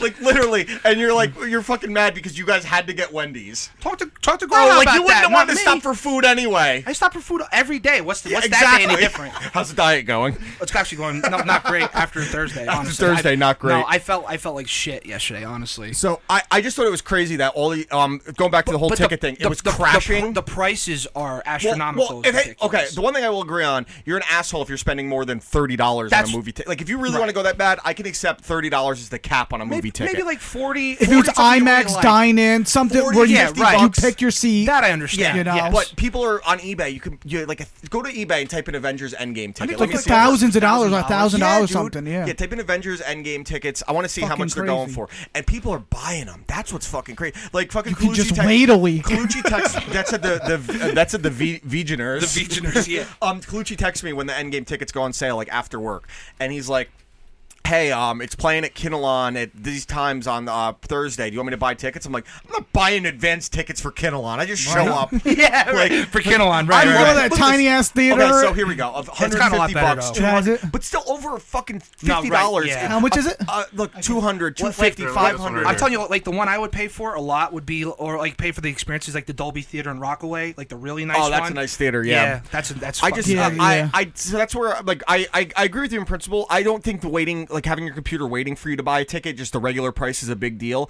But to spend this much, $2,500 and 12 opening people night, are watching. that's got to be like one of the crazy, insane movie theaters for 2,000. 12 people are watching that to see if it goes down in price. I better see that live with them They better role playing it in fucking I front better- of me I better have for a fucking- $2,500. I better get a lap dance from fucking Scarlett Johansson and Robert Downey Jr. for that price.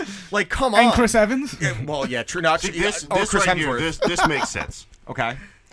Opening night fan event, $5,000. Yeah, because it's like the whole fucking Well, I was cast gonna is say, there. well, yeah, that's well, an you're doing the whole experience. See, that's thing, different. right? That's Yeah. an You're experience. paying for an experience. But I'm still- saying, like, if you're just going to your average theater. No, Yeah. you You know don't. what I mean? You don't No. spend more than $50 tops. Correct. Because I think there's- 50 is the cap. 'cause Hey, even look, then, those are my seats you for gotta, Dark Knight Rises. You got to think. No, you were closer. You Yeah, got I to was think even. close. You got to think even more than that. Beyond the $50, you get there, and if you want to buy food and a drink too, you're spending another $30. It's an $80 night. That's what's nice about Kinnelon being like renovated now and comfortable. It's a lot better, so dude. Is it? cheap, Oh, dude. yeah. I just go to the AMC. No, Well, the dude, last one I saw, we went to go see Fallout there. Yeah. The last time I was there, fucking awesome, dude. It was so Josh good. and I went and saw Us, and like a ticket, popcorn, soda, candy was fucking $16. Yeah, dude. It's crazy. Like if I go with That's the killer, if I go man. with the landlord on a Sunday, you go to a matinee, 2 tickets, large popcorn, large drink, $22. Matinee is how you do it. Yeah, dude. exactly. You have Oh to. no, Matinee. matinee. You go during A fucking the week. Sunday morning no, or something, You go, or no, you go during during the the week at Yeah. night when no one's there at Kinnelon. I'll go by myself. Like on a have- fucking have- Tuesday or Wednesday? It's great. Uh-huh. It's awesome. Like just being in the movie theater by yourself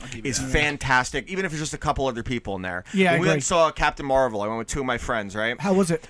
It was okay. It was whatever. It's a lower tier Marvel movie. So it was me, Richie, and our friend Quaz. And there's like one other couple in the theater, like 15 rows in front of us. And I'm sitting there. I see like smoke coming out of Quaz's like jacket. I look over. He's got his fucking pen with him. I'm like, yeah, like let's go, let's do this. Like I'm like, I want this experience too. Hell yeah. Richie's like, yeah, give that to me. Fucking dumb asshole. I texted him the other day after we did the waxing.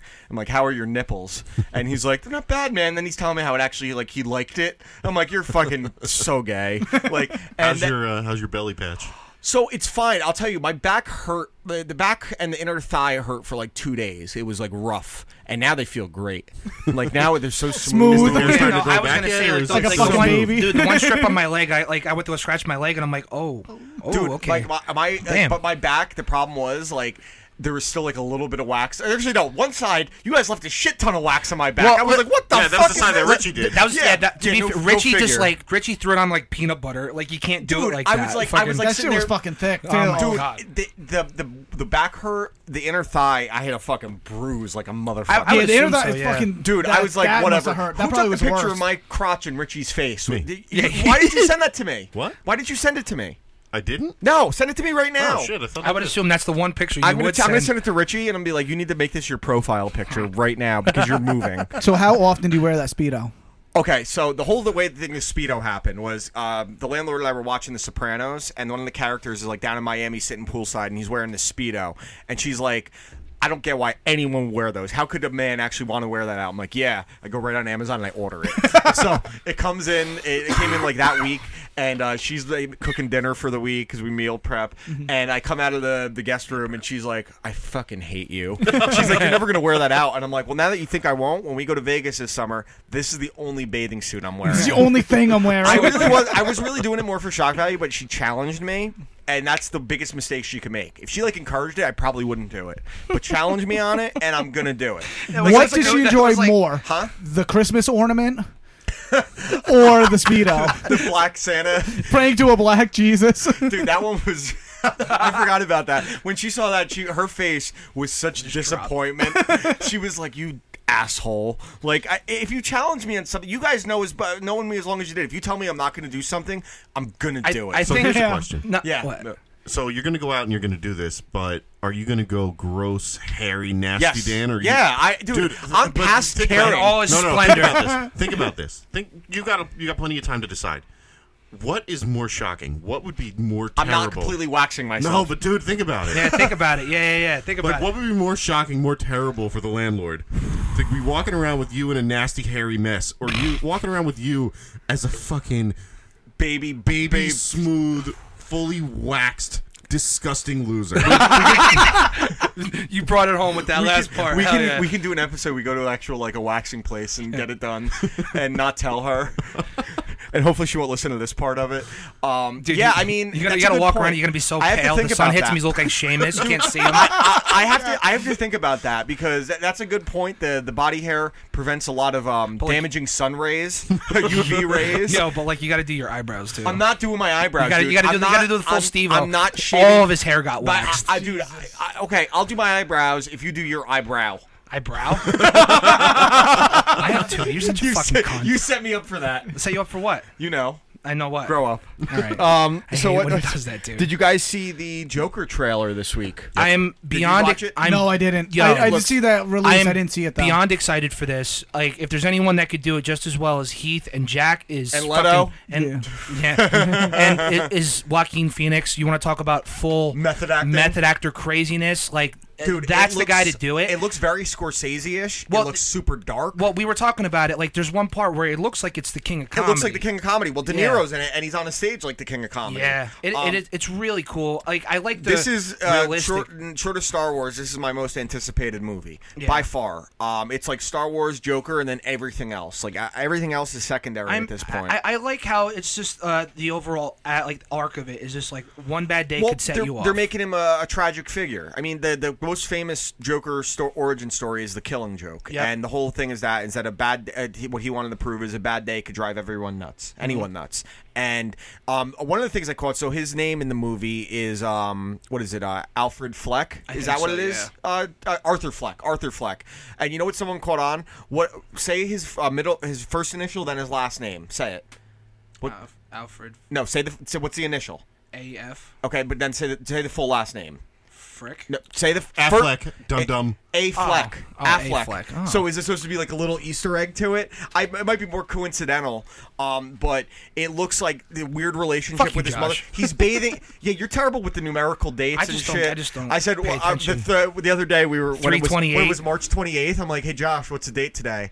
328, as in 28 to 3, as in the Falcons and the Patriots. And Taylor, for like 10 minutes, then he finally texts me. He's like, what do you mean? I'm like, do it. He's like, 328. I'm like, yes. Think about who we're saying it to. Oh. I just don't. I don't have time to pick up on shit like that. I'm too busy. When it was Austin 316 day, I'm like, what's today? He goes March 16th. I'm like, okay, what's the numerical date? 16. I don't fucking I'm know. like 16. I don't fucking know. Like, so this scene that they just showed where he gets beat up on the train and then he's running away, I think that's probably the first time the Joker kills someone and he's actually running away. Well, I was gonna say the one part I really dig is just like when he's doing the sign flipping thing or whatever, and the kids steal it and he smacks him with it. Yeah. Like, really, when he gets wrecked with the sign, I lost it laughing. Like, what I love about it, Bruce Wayne, that kid is definitely Bruce Wayne. Even from the trailer, they're making him a sympathetic figure, which makes you feel for the character and makes you like sympathize with him. So what he's doing is justified in his mind, and that makes for the best kind of character. It looks so dark. It really does. I really can't wait to see what if anyone is going to be able to make, because someone posted a thing, the years between Joker movies. The original Joker, Cesar Romero, it was 22 years until Jack Nicholson played the Joker. Yep. After he played the Joker, it was 12. It was actually no more than that. It was like it was 16 years until they started filming Heath Ledger as the Joker. 16 or 19. Then it was 8 years before we got Jared Leto. Thank you, God. Like, to this day, I think about Jared Leto and that movie Suicide Squad. I never wasted my time with it. It's so bad, and he is awful. Yeah. Like, for a guy who is a good actor, the problem is he's way too into himself. He's so arrogant and pompous for such a talented guy. I am interested to see he's filming Morbius, the Living Vampire, Marvel movie or DC Marvel movie, right? Marvel, yeah, it's Marvel. Yes. Morbius. That could be interesting. I still wish they'd just tell me they're giving me Blade for sure instead of these rumors. Yeah, I want another Blade movie. Yeah, please, and give me Wesley Snipes too. Give me Wesley there's Snipes. nobody else that can play Blade. Give me Wesley Snipes in the Whistler role with him training someone new. Okay, that would be dope. No, if you passing of the he torch. has If you to make another be Blade- a part of it. Yeah, absolutely. Dude, how sick would it be if like Michael B. Jordan takes up the mantle of Blade? Dude, Yeah, he's great. That'd be dope. Oh, my God. Michael B. Jordan is I awesome. would He's say, one of the best going. Well, He'll Michael be Blade Jr. Michael and B. Creed Jordan, Jr. Michael B. Jordan he was the best part of Black Panther. He's doing amazing work with both Creed movies. The second one is I like it a little bit better than the first one. But I like they're the both first one. amazing. I love the second one, but I like the I haven't first seen one the a little second more. one yet. I need to I just see love it. the full circle shit with Drago, where like I Drago didn't throws like the the towel. relationship I stuff. loved it. I thought the Drago stuff was the best. It was amazing. It was the best acting that Dolph Lundgren has done in his entire career, short of his Punisher movie, which I'm probably the only person in this room has seen it. More than likely, It's one of the I didn't only- even know he made The one. only thing it has in common with the Punisher is the title. Well, I was gonna say I think He doesn't even wear the shirt. and, like, Hold on, like- I gotta pause really. Actually, no. Let me pick this up. let me see what we got. Hi, is this Brandon? You're on You Watch I Listen. Yeah, hey, don't record this. Oh, okay. Hold Hold on. on. Good thing you said that. So we weren't allowed to record that, but Yeah. we'll be talking to Mark Coleman shortly. I like how the first thing he said, "Yo, don't record this." Yeah, Immediately. I always record. Yeah, don't record this. He's fucking crazy. Yeah. Sorry, I just had to erase something. So I'm gonna call Mark Coleman in 15 minutes, which I'm excited about talking to I Mark think Coleman. that's just a funny sentence. I gotta call Mark Coleman in 15 Yeah, minutes. man. Like it was. If he was talking, he's like, dude, I don't need to hear about it. So I have a ton of stuff I can say to Mark Coleman. I wrote down stuff. I mean, I know a ton of stuff as is. I mean, I'm also like I'm down just to listen to the stories. I mean, I have like a few questions I would like to know. Like he might answer them beforehand. that's I'm assuming. So. I mean, I got plenty that I could ask him. So, Cool. what were we talking about with Where you? did Spooner go? There's probably Who cares? Yeah, get lifts. but Jesus So Christ. back to the whole Joker thing we were talking about. I was saying before, if there's anyone that could play the Joker well and like make it that Yeah. much of a sympathetic character, I think you look no further than Joaquin Phoenix. He's yeah, if fucking anyone's gonna knock fantastic. that out of the park, the amount of movies mean- he's been in where he is just unbelievable. Well, I was gonna say like the number one. I was talking with a buddy about this the other night, because I guess he just like, oh, what was Joaquin Phoenix been in? And the first thing I said, Gladiator. yeah, you know what I dude, mean? Like nominated for Gladiator. And I say, and it's one of my favorite movies, and I know a lot of people have different feelings I love about Gladiator. it. Dude, Her is one of my all-time Yes. favorite movies. Yes, I like Her a lot. absolutely love it, just because when I found out it was Spike Jonze, and Spike Jonze did all that work with Jackass, I didn't think he had that in him. Sure. But it's just one of those really cool things. Like Joaquin Phoenix is such an amazing, even Walk the Line. Yeah, he was great great Walk in. You know what I mean? Like he's such a well-rounded actor. So I do love Her. My favorite performance, Her. my favorite performance of his is still probably The Master. Which is Paul Thomas Anderson. It's Joaquin Phoenix, Philip Seymour Hoffman, the Amy one. Adams. It's loosely based on Scientology. So while I love Her and he's great in Her, people always say, "Oh, he was pretty much by himself." I actually consider that a negative in a lot of cases. Like people praise Tom Hanks in Castaway. Yeah, it's easy to be the best actor on screen when you're the only one. And that's where he's great in it still. He's amazing in it. He should have been nominated. I know. He was great. I understand what you're saying. But Yes, I understand. When you have to feed off an actor like Philip Seymour Hoffman, Right, no, and you keep up have with to- him, well, you- that to me stands over when you're just dialoguing by yourself. You absolutely have to have that chemistry. Yeah. Like I agree.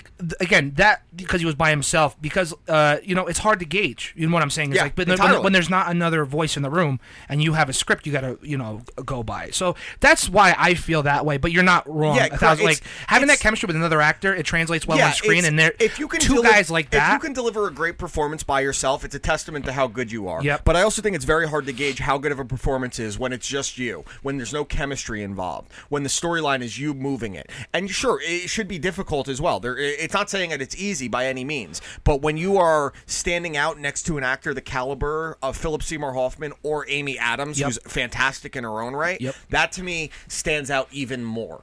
And because those isolation movies, they can be great, but you're feeding off yourself. Yeah. There's no other dynamic that can challenge the performance. Right. And in the Master was one of my favorite performances because of the body language and watching how how Joaquin Phoenix's character just slowly withers away, and he does these like little tiny subtle things, his posture changing. To me, that is one of the most difficult, incredible things to do, to be able to tell a story via your body language. Right. That is, let me see. Okay, so I got you. That's fine. I got a text about our Mark Coleman call in a I was minute. about to say, got you. That's fine. yeah. Who are you talking to?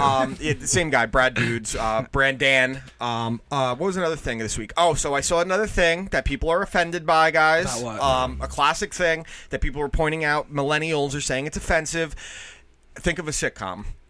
Friends. Oh, I That's saw your old. post. I saw your post. Oh, a new one? Yes. How I Met Your Mother. No, classic no. sitcom. Clap. What? It's All in the Seinfeld. Family. No, well, no. Well, there you go. More recent than All in the Family. Big Bang Theory.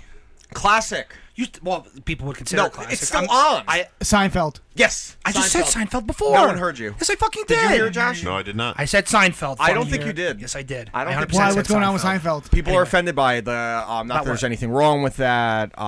There's the soup Nazi they're offended by. Type in Seinfeld offensive. Seinfeld offended. I actually saw a lady wearing the soup Nazi shirt today at Walmart. So okay, But this. type in offended, or offensive. It just doesn't make any sense to me why people want to deep dive and find stuff that used to be offensive. Oh wait, go back. Go to these And even 13 jokes from Seinfeld are offensive now, and Yeah. make it full screen because I want to read these. Yeah, say them out loud. I'm not a big Seinfeld guy anyway, but I'm All right, just scroll down. I understand. I always enjoy it. But, I like, always found I- a lot I- of I- stuff. but, like, Okay, it's- the soup Nazi is the number one joke. It says, what may be the most well-known joke from Seinfeld is also one of the most disappointing ones. Maybe in 1995 when the episode titled The Soup Nazi aired, it felt okay for viewers, but in 2018 when groups of neo-Nazis become noticeably emboldened, using the term Nazi to label someone as a joke doesn't sit so well anymore. Okay, not that Seinfeld and Larry David aren't Jews themselves. Right. The Indian giver joke.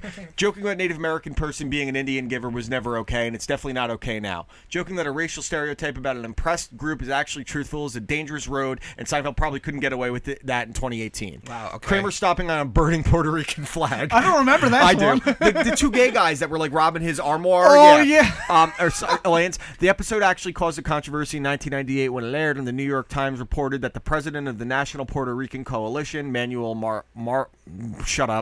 called an unconscionable insult. Mirabelle said, it is unacceptable that the Puerto Rican flag to be used in Seinfeld as a stage prop under any circumstances, the New York Times reported. Over 20 years later, the joke is still sour.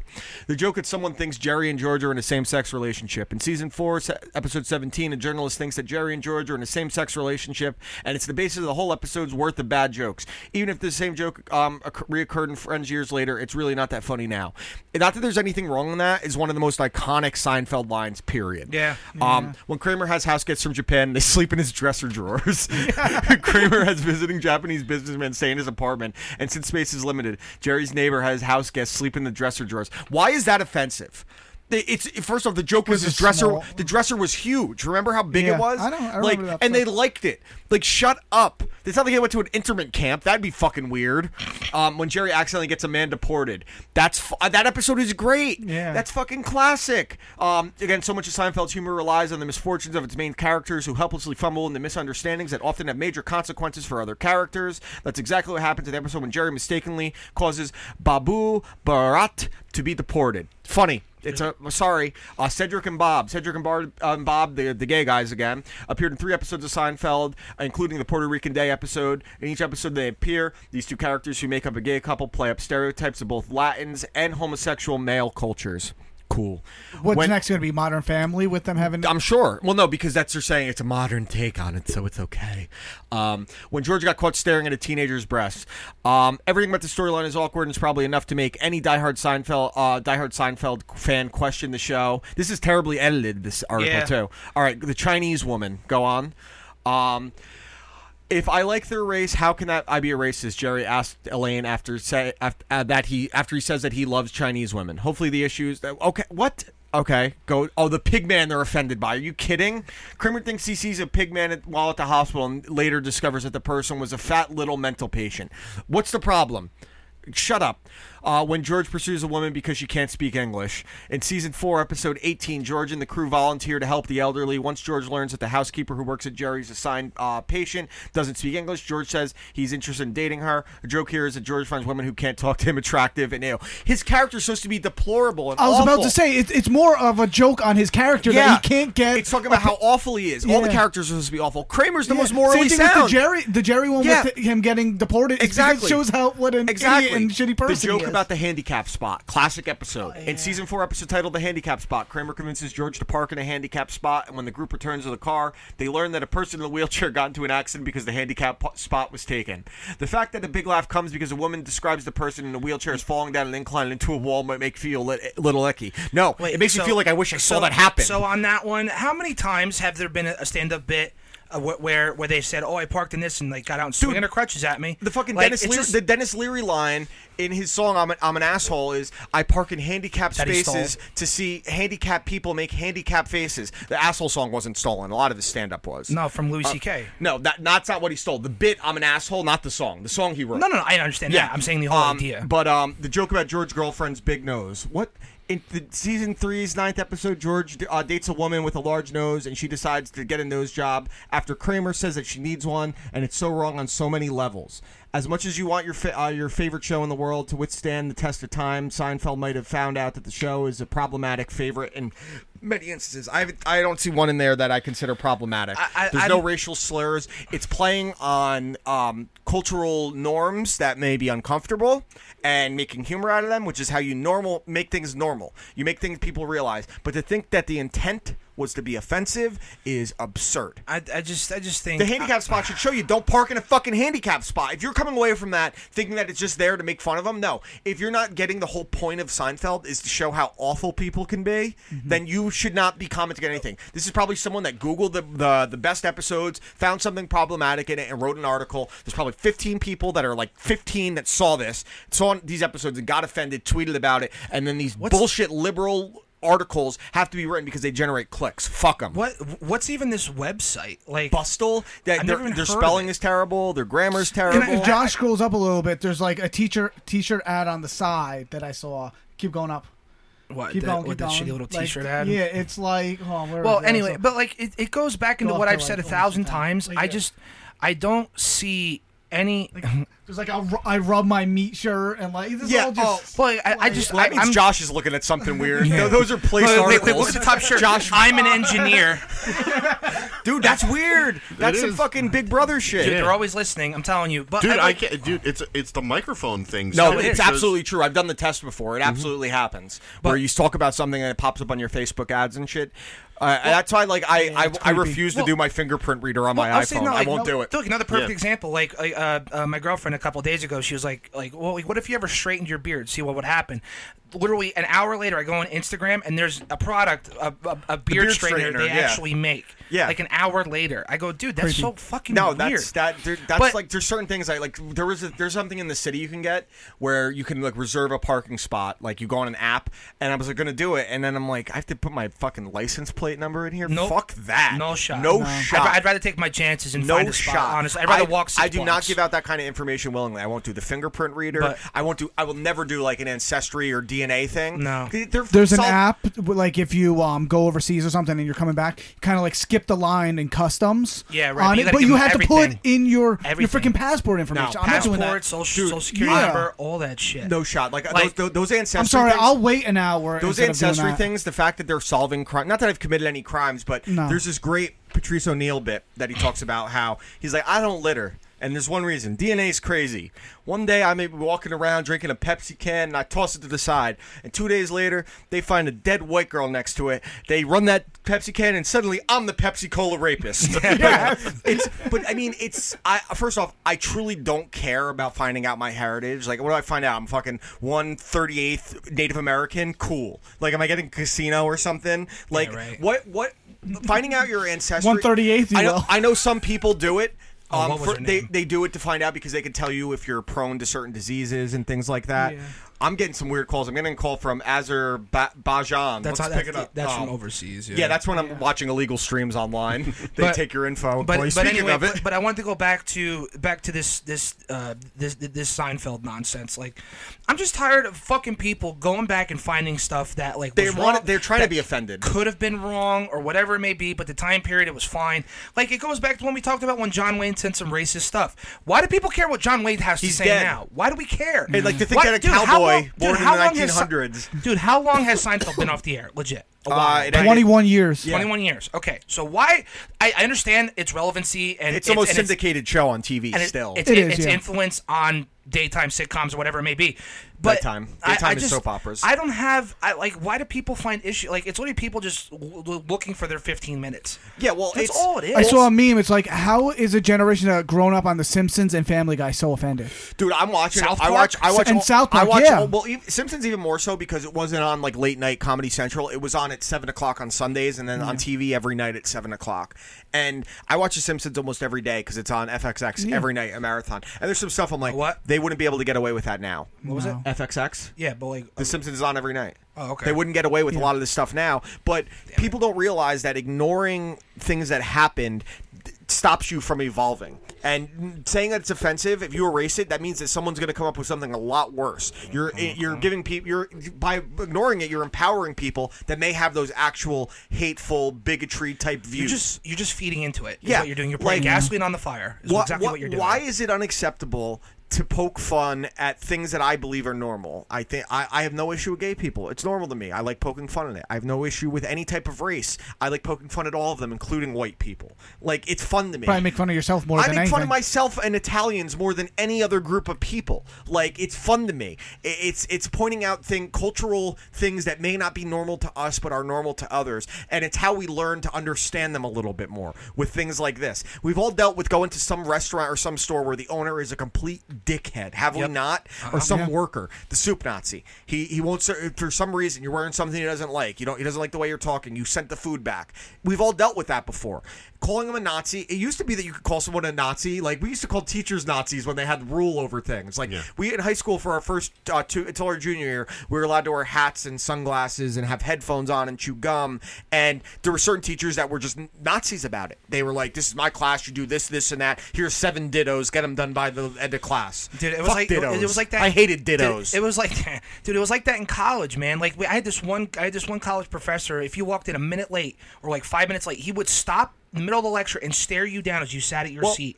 And it was like, why? As far as you were saying about like finding these things to be offended by, what these liberal left-leaning things are doing is they go on Twitter, Facebook, they type in the word offended, and they look for someone to say something that or offensive about something, and it's one person said it. And someone did it with, I don't remember what it was exactly, but it was like in a major, I think it was like Uprocks, I think it was. They posted this article about it being offensive, and they're posting tweets from people who have like 15 followers. So you're making an article that's going to go to millions of people based on the voice of one person that no one cares about. Right. And make it look like it's this outrage thing. Because people see other people outraged, and these people that think that you have to bend to everyone's feelings, like, oh, well, I should be angry about it too. No, be angry about the things that affect you. Seinfeld doesn't affect your life. You know what? You don't like it? Don't fucking watch it. Pretty simple. I'm telling you, just screaming smack from the cheap seats. That's all. Yeah, that's exactly. All All they're right, doing. I got to pause quick because I got to call Mark Coleman before we jump on with him. So hang tight. This is the show.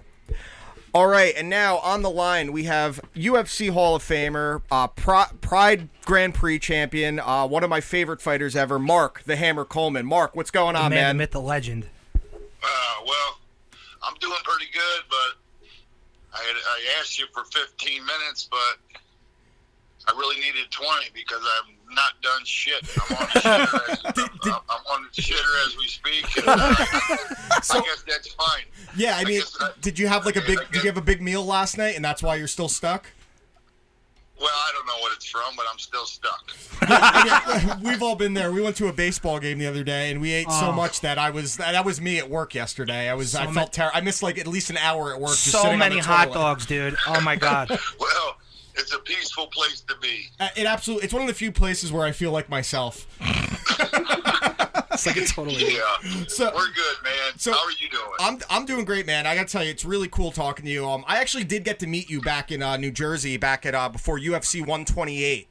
And I go to all the events when they're nearby. And when I met you, it's one of the few times I was a little like, holy shit, because I was watching you back when you were in the UFC 10. That was like what, 1998, I think, 97, 98. 97. Yeah, I was 1997. watching with my dad and my brother, and I was all of 8 years old. And when I meet you, and one of the things I loved about seeing you was there were these guys coming up asking for autographs over and over again, and you were the only fighter I've ever seen call them out for going out and selling it for $400 or $500 on eBay. You were like, "You're gonna go sell this shit and make money off me? Why don't you just be honest with me?" Yeah, but I was joking when I said Yeah, I know. that. You weren't nasty I was about it. joking, But at the same time, Dana White made it clear to us, look, you got those guys down in the basement. They've been sitting there all day with gloves, and they give you 10 pictures. They suck you in with 10 pictures. Then all of a sudden they ask you to sign 20 of them, and they want you to sign some pride gloves and this and that. He says, you're just hurting yourself. You know what I mean? Yeah. You're just hurting yourself because I'm the one that busted my ass for 45 years. Yeah, I mean, you've Why been. Why should I just, okay, I'll sign a glove for you, but what's your name? Yeah, exactly. You know? Well, that's the thing. The way you handled it, because I've seen fighters that don't necessarily handle fans like that well. You were coming off like jokingly, like you were like saying like, "Hey, I know what you're doing," like, but you were really cool about it. You know, there are a few fighters that don't handle it as well. But I was absolutely a little starstruck when I met you. I mean, you're an NCAA champion. You placed 7th in the '92 Olympics, UFC 10 winner, first UFC heavyweight champion. You came back at UFC 100 and beat Stephan Bonner. Where I'll admit, I didn't think you were gonna win, and when you won, I went nuts. I was like, holy shit! Like, no one gave you a chance in that fight. You said fuck you. You said fuck you, Tito, to Tito Ortiz That's after awesome. a fight, which I absolutely loved. I loved it. Well, that's a complicated situation there because Tito had every right to be pissed off at me, but really it wasn't me. It was my manager that talked shit about his wife and stuff and that. Well, I don't go there, you know. Yeah, Tito, no, you've never been like that. I mean, you guys. No, I can call Tito a douchebag to it. You know, that's fair game. But I'm not going to ever talk about somebody's family. No, right. Whereas my manager did this without me having any clue what he was doing. And all of a sudden I had people calling me saying, you got to check this article out that your manager did. And when I read it, I was just disgusted. I was so pissed. And, well, Tito was pissed, obviously, because he still felt like I had something to do with that. And then eventually we had to do a four-man. Jay Glazer was the host, and it was me, Tito, I think Randy Couture, and I forget who the fourth guy was. But that's the first time I'm going to see Tito since that came out. And I walked right up to him. They was getting him ready with the makeup, and I walked right up to him. He looked over at me, and his face just went mean, real mean. Yeah. And I said, look, Tito, I'm going to tell you straight up, I had absolutely nothing to do with that garbage. That's garbage. I said, I had nothing to do with it, and I can call you a douchebag I can call you a douchebag, but I would never say nothing about your wife or kids or family or nothing like that. That's crossing the line. Yeah. I think that definitely He looked at me and he thought about it for a little bit, and then I had my hand out for a handshake, and he shook my hand, and we squashed it. So, well, that's cool because I like I said, I was laughing when after the post-fight interview when you said "fuck you, Tito," and I do remember all the articles being on like Bloody Elbow and MMA Mania when all that was going on about. I think it was when he was still with Jenna Jameson, correct? yes. Well, Yeah. what happened is I just got rape choked by Randy Couture, and Tito comes up and he said, "Paybacks are a bitch, Coleman. Paybacks are a bitch." Yeah. And then that's when I turned around and Joe had to, and I think Rogan had the mic in my hand. I grabbed it and said, I yelled out the F you to him and this and that. But paybacks, you didn't pay me back just now. Randy Couture just beat me. He had nothing to pay me back for, but you have something to pay me back for. But really, you're wrong because I had absolutely nothing to do with what was said about your wife. Yeah, or I mean, whatever. you were in the sport for, from the early days, and you were never someone to go that personal route. I mean, your camp at Hammer House, you had guys that talked a lot, but you were never one of them to get like that at all, ever. Not that you and Kevin Randleman never went that route. Well, Kevin could give one heck of an interview. Oh, Rest he was. in peace.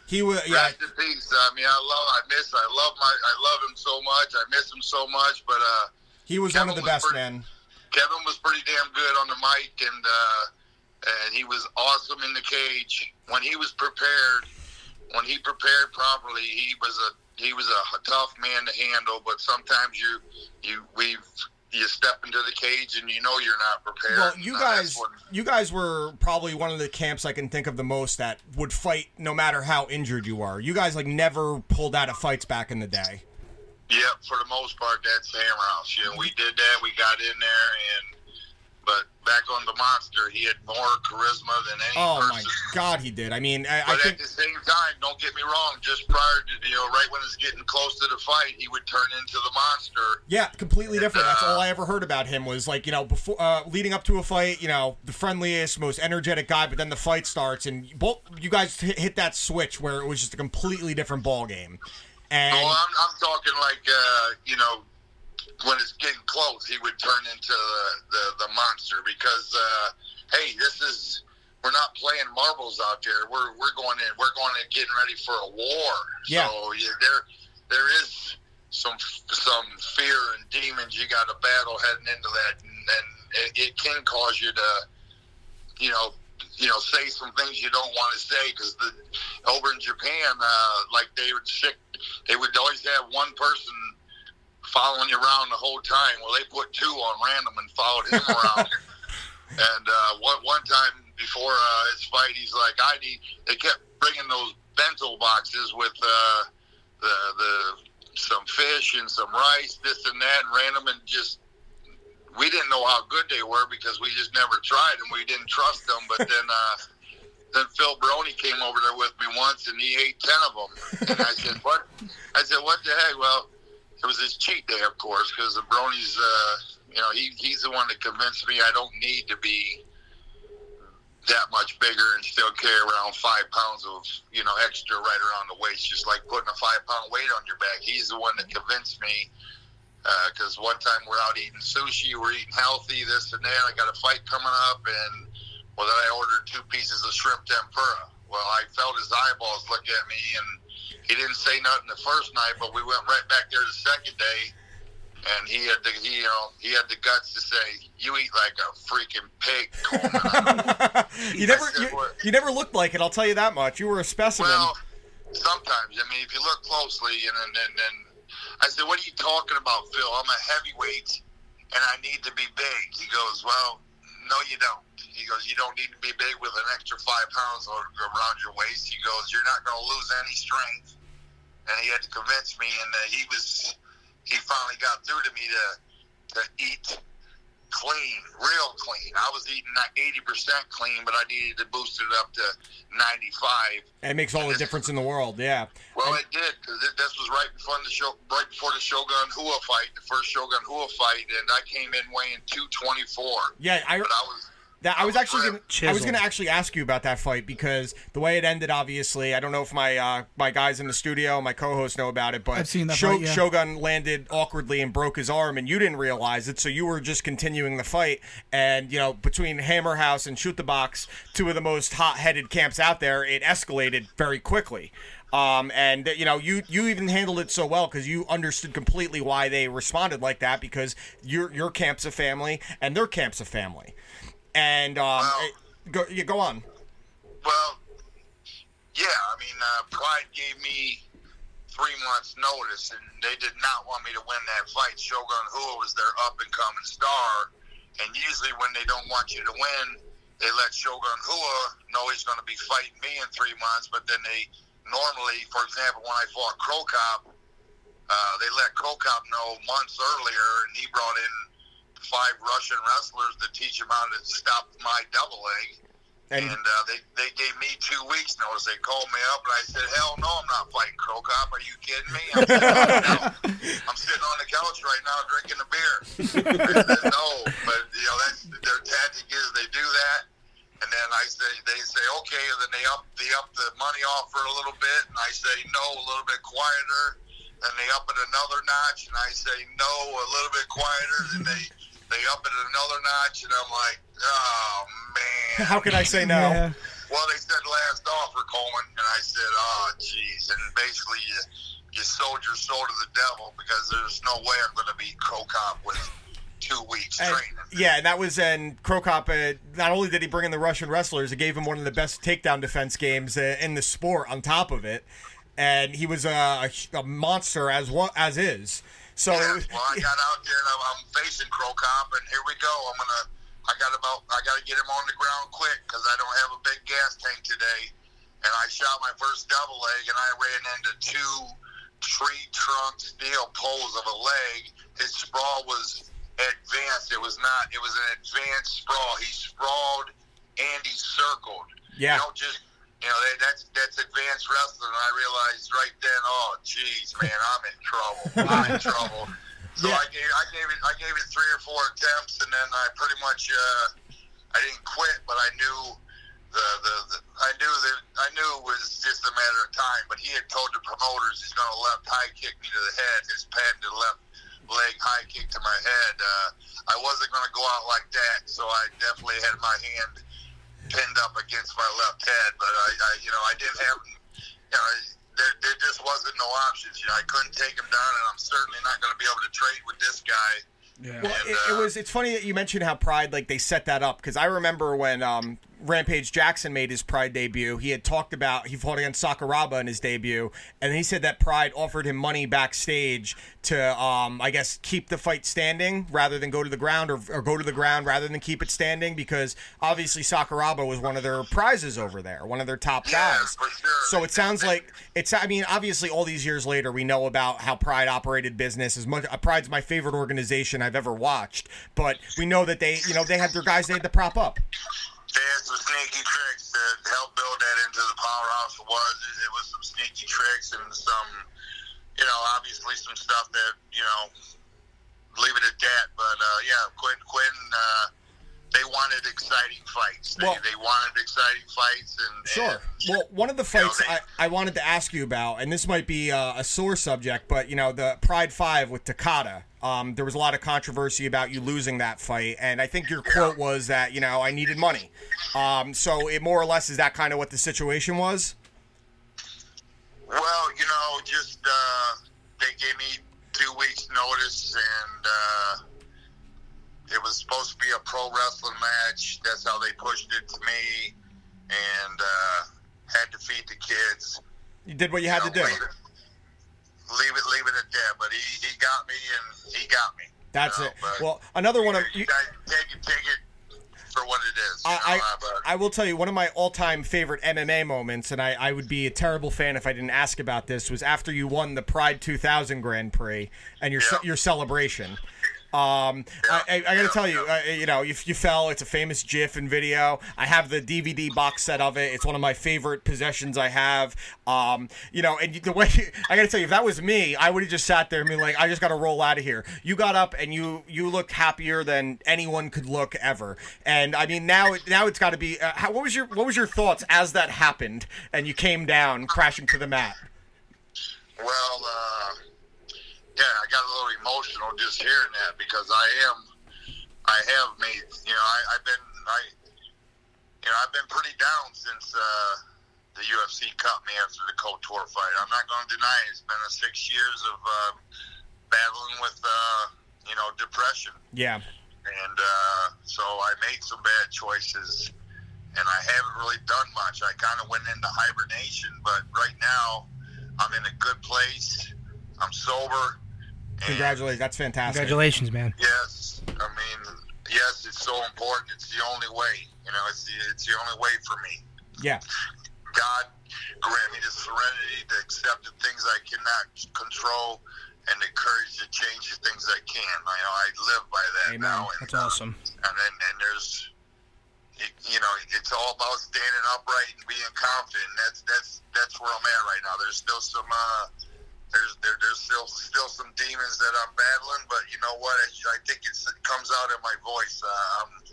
I'm making another comeback. Yeah, you can't keep the hammer down. You talk about the Grand Prix. Well, nobody gave me a chance at winning that. No, thing. they didn't. I gave myself a chance at winning that thing, And that's all you needed, bro. I had a great 8-month training camp, and I went into that thing relatively super healthy and in probably the best shape of any fight that I ever been into. And you went through some dogs in that too. Igor, you had to fight, who was an animal. Well, I caught some breaks during the tournament, but at the same time, it wouldn't have mattered. I was ready I was going to Mark Kerr, for example. Yeah, smashing machine, yeah. That was going to be a hell of a battle, but he lost, and then Fujita got hurt. Well, Pride made a big mistake. They should have brought in the alternate, which was supposedly going to be Wanderlei Silva, because Fujita was hurt, but they told him if he don't get out there and fight, he's not going to get his third place prize money, or whatever.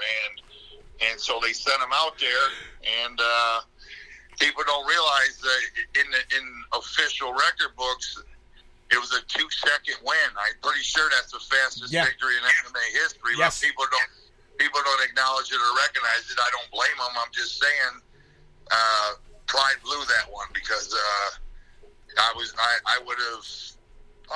You create your own luck, and yes, was the Lord on my side that night? Yes, he was, but it wouldn't have mattered. I was going to beat Igor no matter what because I was ready to go for a long time. Kerr would have been a classic. It would have been a classic battle, but that would have been. I'm very confident I had his number because I had beaten him in wrestling 3 times, and I was kind of his mentor. Yeah, a little bit, and.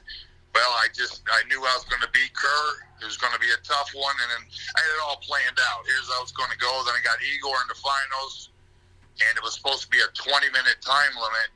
Well, the day before, they changed the rule and said it's going to be a no time limit fight, and it just crushed my heart because I said, "Oh my gosh, Igor, how." I didn't visualize how I was going to be able to finish this guy because I know this guy can fight for 2 hours. Yeah.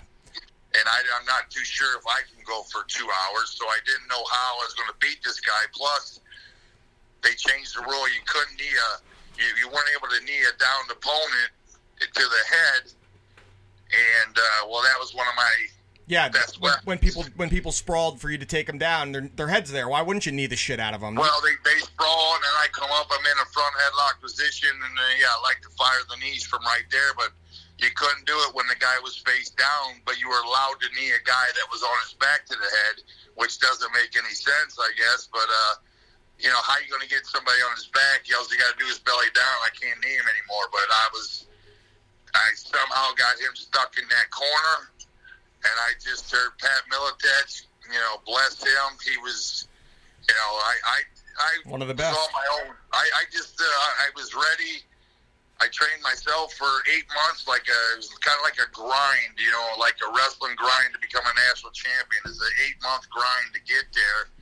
But then I showed up at Militech's for about the last 2 weeks, and he probably anticipated me showing up, maybe needing to fine-tune the cardio, but I showed up and he put me through one hell of a grind in the first practice, and then we went and hit the famous hill out there. He had that famous hill that you had to run, and I thought practice was over, and go home, get something to eat, lay in bed, and get ready for tomorrow. But then he looks at me and says, "Well, you ready to go run some hills?" And but I just said, "Sure, let's go." I feel good. And then I went to the famous hill, and I ran up that bitch 9 times like he asked. Hell yeah.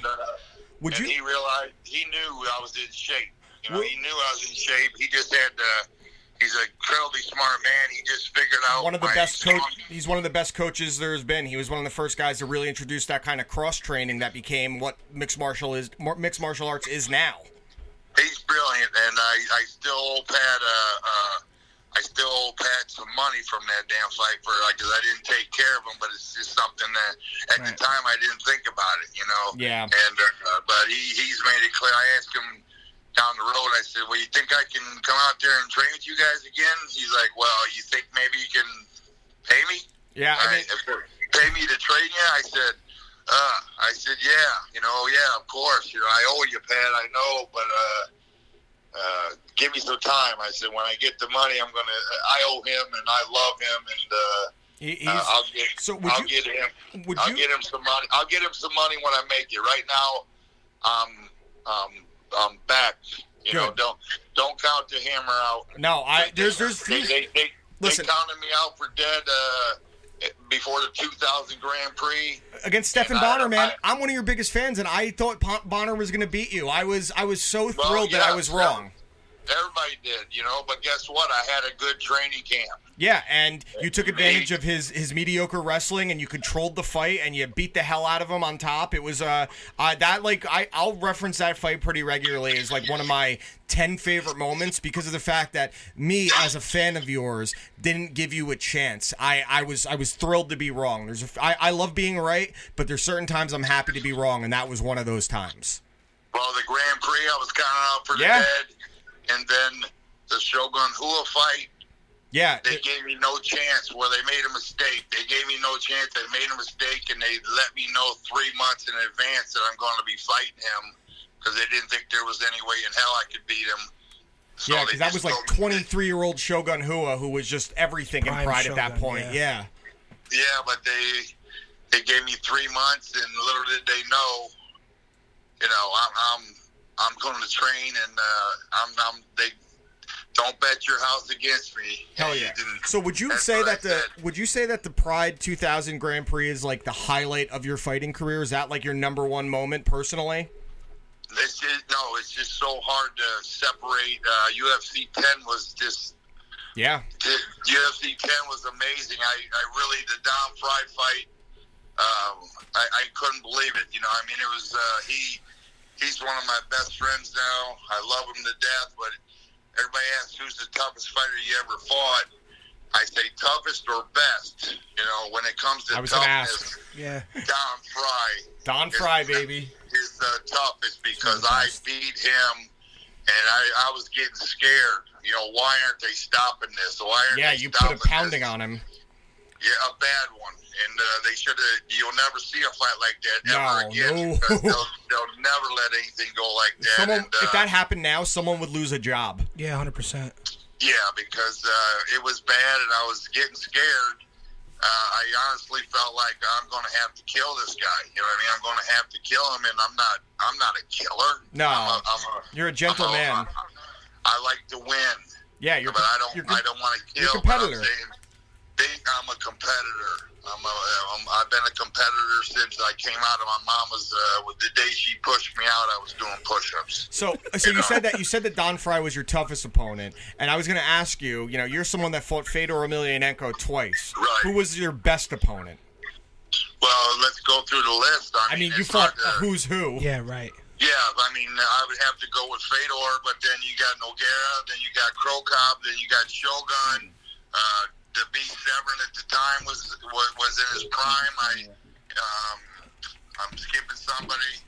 Pedro Hizzle was. I fought all my losses. 9 out of the 10 losses. All 9 of those guys were either ranked number 1 or number 2 in the world at the time when I fought them. So I fought 10 world champions. And I fought more than it. I beat. Because a lot of those I lost, but I squeaked out. I was past my prime when I started. When I started UFC, I was 31 years old. I was still in my prime right then, I'd say, but it quickly goes downhill fast because the clock ticks fast. And, I held on and I fought as long as I could. Thank the Lord. I made it till I was 45 years old. Now, you're not going to ever see anybody in an octagon. No. 45, and then Couture was 46. That's a record that'll never be broken. No shot. They don't make them like you guys anymore. I remember the fight that I remember the first time where you were vulnerable. Obviously, was the Maurice Smith fight, and that was a brutal fight for you. You kicked the hell out of your legs. Well, I just posted a picture of the the after picture of my legs. If you want to go to Instagram, follow me at Instagram, Mark D. Coleman, and look up that picture. I don't think people liked me posting it because it's horrible. It's an ugly picture. My legs from my ass to my ankles, both of them were. We're looking at it right now, actually. Oh my God. Purple and black. Holy Purple crap. and black. You have a sad face in the picture, too. What you say? You have a sad face in the picture, like, oh, this is going to be rough sitting on the... Yeah, you're going to have trouble taking a shit for a while after that. Oh yeah, well, but that fight, I don't know how, because I didn't train, and it's the truth. I don't want to make an excuse, but when I beat Dan Severn, I was never arrogant, underestimate anybody in wrestling or in fighting. But after I beat Severn, I'm reading about myself on the internet. It went to my head. I got to fight a kickboxer. I was telling myself, oh, well, this is going to be an easy one. And, Frank Shamrock was his coach. And about 2 months before the fight, he probably seen the arrogance in me. And he said, hey, Coleman, you better train for me. He said, I'm coaching Maurice, right? I go, yeah, I said something like, that's too bad for you. He looked at me and said, oh, man, he goes, Coleman, I'm telling you, you better just train. That's all I'm saying. As your friend, you better train. I didn't listen. And, I damn near killed him in the first 3 minutes. Well, It's not a he survived, and it's not a 3-minute fight. I took a break. Big John was just about ready to stop the fight, he told me later. He was just about ready to stop it when I took a break. I made eye contact with Maurice Smith. He didn't say nothing at that point, but I read his eyes. I read his mind. He's like, yep, Coleman, you're already getting tired, and we got 20 minutes to go. Yeah, and that was, and then the next fight was the famous Pete Williams knockout, which, it ended up on every Ultimate Knockouts highlight, and that was just, he was one of the young guns at Lions Den, and that was, but that's why one of the reasons going into Pride, everyone wrote you off. You lost 4 in a row to Maurice Smith, Pete Williams, Pedro Izzo, and then you come to Pride and lose to Takada, and then you do the Grand Prix, and you ran through everyone there, and then, the opponent you went on to face after that, you fought Nogueira, Don Fry, and then again going back to Fedor. I've always heard when it comes to Fedor again, and then Shogun Huo rematch, and then Stephen Bonner, and then finish out with the great Randy Couture, which that's really one of my. I just hate the fact that my career ended on that note because I was in pretty good shape, but just pretty good, and then when he come walking into, I'm going to put you in the stranglehold, baby, and the crowd went nuts. I'm standing in the cage. My confidence was slowly going down, and then he walked into the cage. I looked over at him, and I said, damn, he's a lot bigger than I remember because we had practiced together a few times 15 years earlier, and I'm not going to say I manhandled him, but I was the much bigger, stronger person at the time. And now this time he walked in, I looked at his legs, I looked at him, I'm like, geez, he's pretty big. And then I went out there and I just froze up. I absolutely just froze. I couldn't pull the trigger on anything, and then I couldn't go to my bread and butter because he was a damn good wrestler, and I couldn't take him down, and he's a much better boxer than me, and he was like, I didn't have a whole lot of head movement, in case you didn't notice, and he was just picking me apart, a straight jab, and the first punch was a straight jab, and I'm like, oh, geez, you dumbass, move your head a little bit.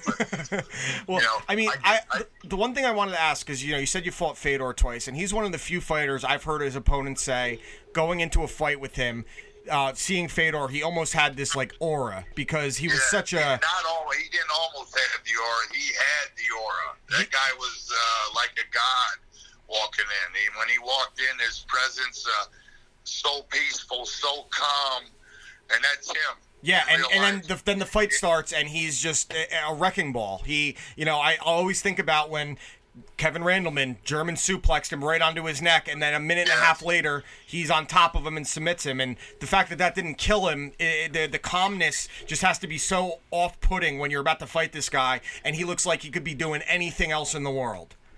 Well, it was like an inch and a half off. If Kevin would have had it just an inch different, it would have killed him.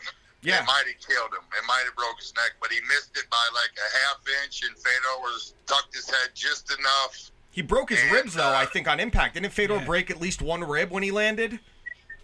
I have no idea. I never heard that story, but it doesn't matter. Yeah, once that was Kevin's one chance right there, and then Fedor calmly just quickly reversed him and put him in a key lock, and that was that. But his opportunity passed. So and then you say Randall's got some of that and the knockout of Crow Cop. Yeah. And he's got other highlights that people never seen where he was north-south on somebody. Oh, my God. He was...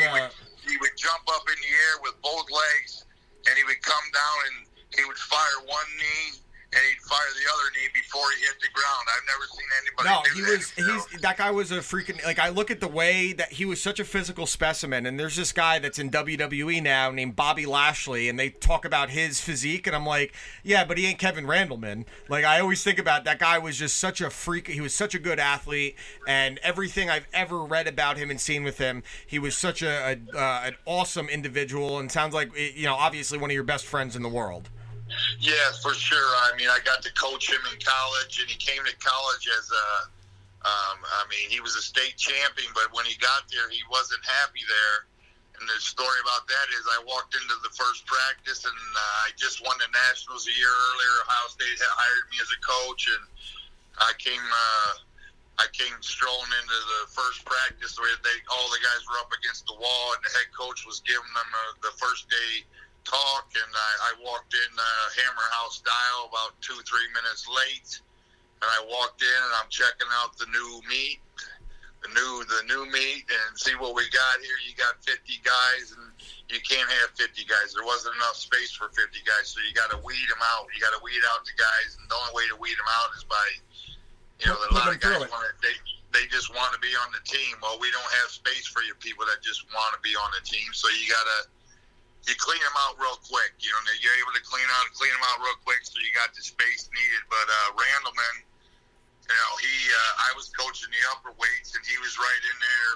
He wasn't an upper weight. He weighed about 175, but he fought at 158 at that year. So I really didn't see him much at all.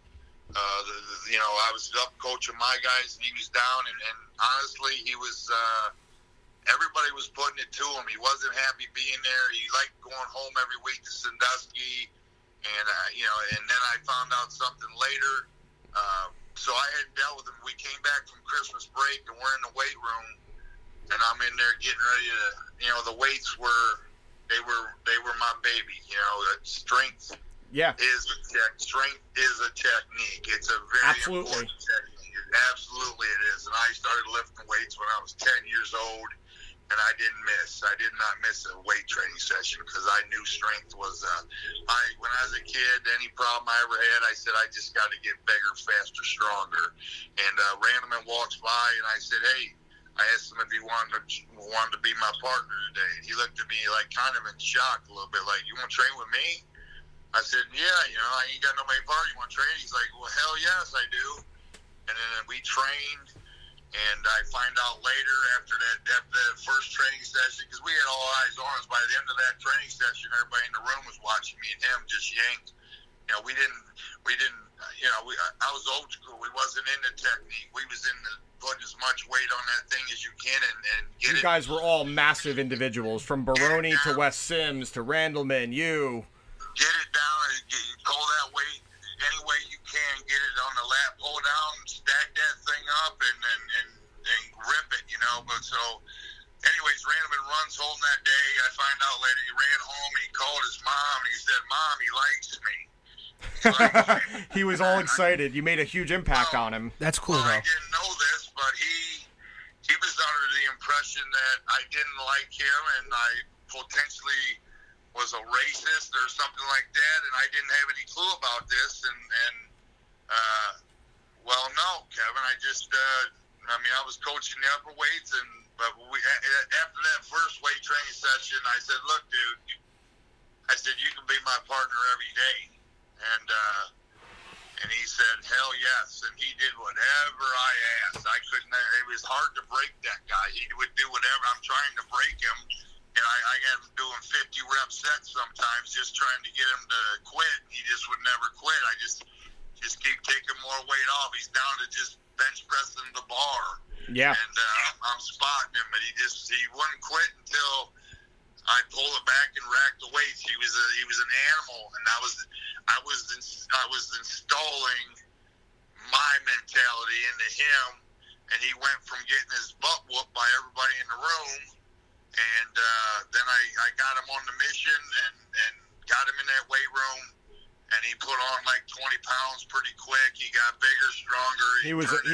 He was a freak. He looked like he was just a genetic freak with a ridiculous work ethic. Yeah, he was definitely blessed by the Lord with genetics, but at the same time, that you got to still add to them genetics. And yeah.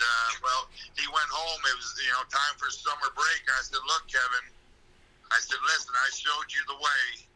I said, "When I see you in 3 months, I said I fully expect to see you, bigger, and I fully expect." All the things we've done, I fully expect your max to go way up. So when I see you in 3 months for the beginning of next year, that's what I'm expecting out of you, Kevin. Don't go home and do what a lot of people do. It's the summer, it's the all season, you're going to go out and have a lot of fun. Well, no, he came back, and I looked at him, and yes, he came back the monster. Hell yeah. He went from getting beat by just about everybody in our room to he took second in the country that year. He could have won it. He could have easily won it not easily, but he could have won it. He beat the guy he lost to in the Big Tens 2 weeks earlier, and then they had a hell of a match going, and I forget his name, Mark Ryland from Iowa. Okay. I got a bad memory, horrible memory, but there's things that I just can remember. Mark Ryland was his name from Iowa. He had a patented move that he used on everybody, and he pinned probably 30 guys that year, and Randleman had beat him in a crazy 12 to 10 match in the Big Tens, and Sounds like it was a total battle. Yes, the fans were going nuts, and Dan Gable and Royce Alger were in.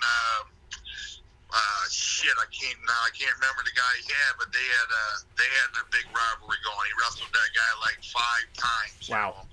I think it was Ryland 5 times throughout that year. Somehow they met here, they met there, they met there.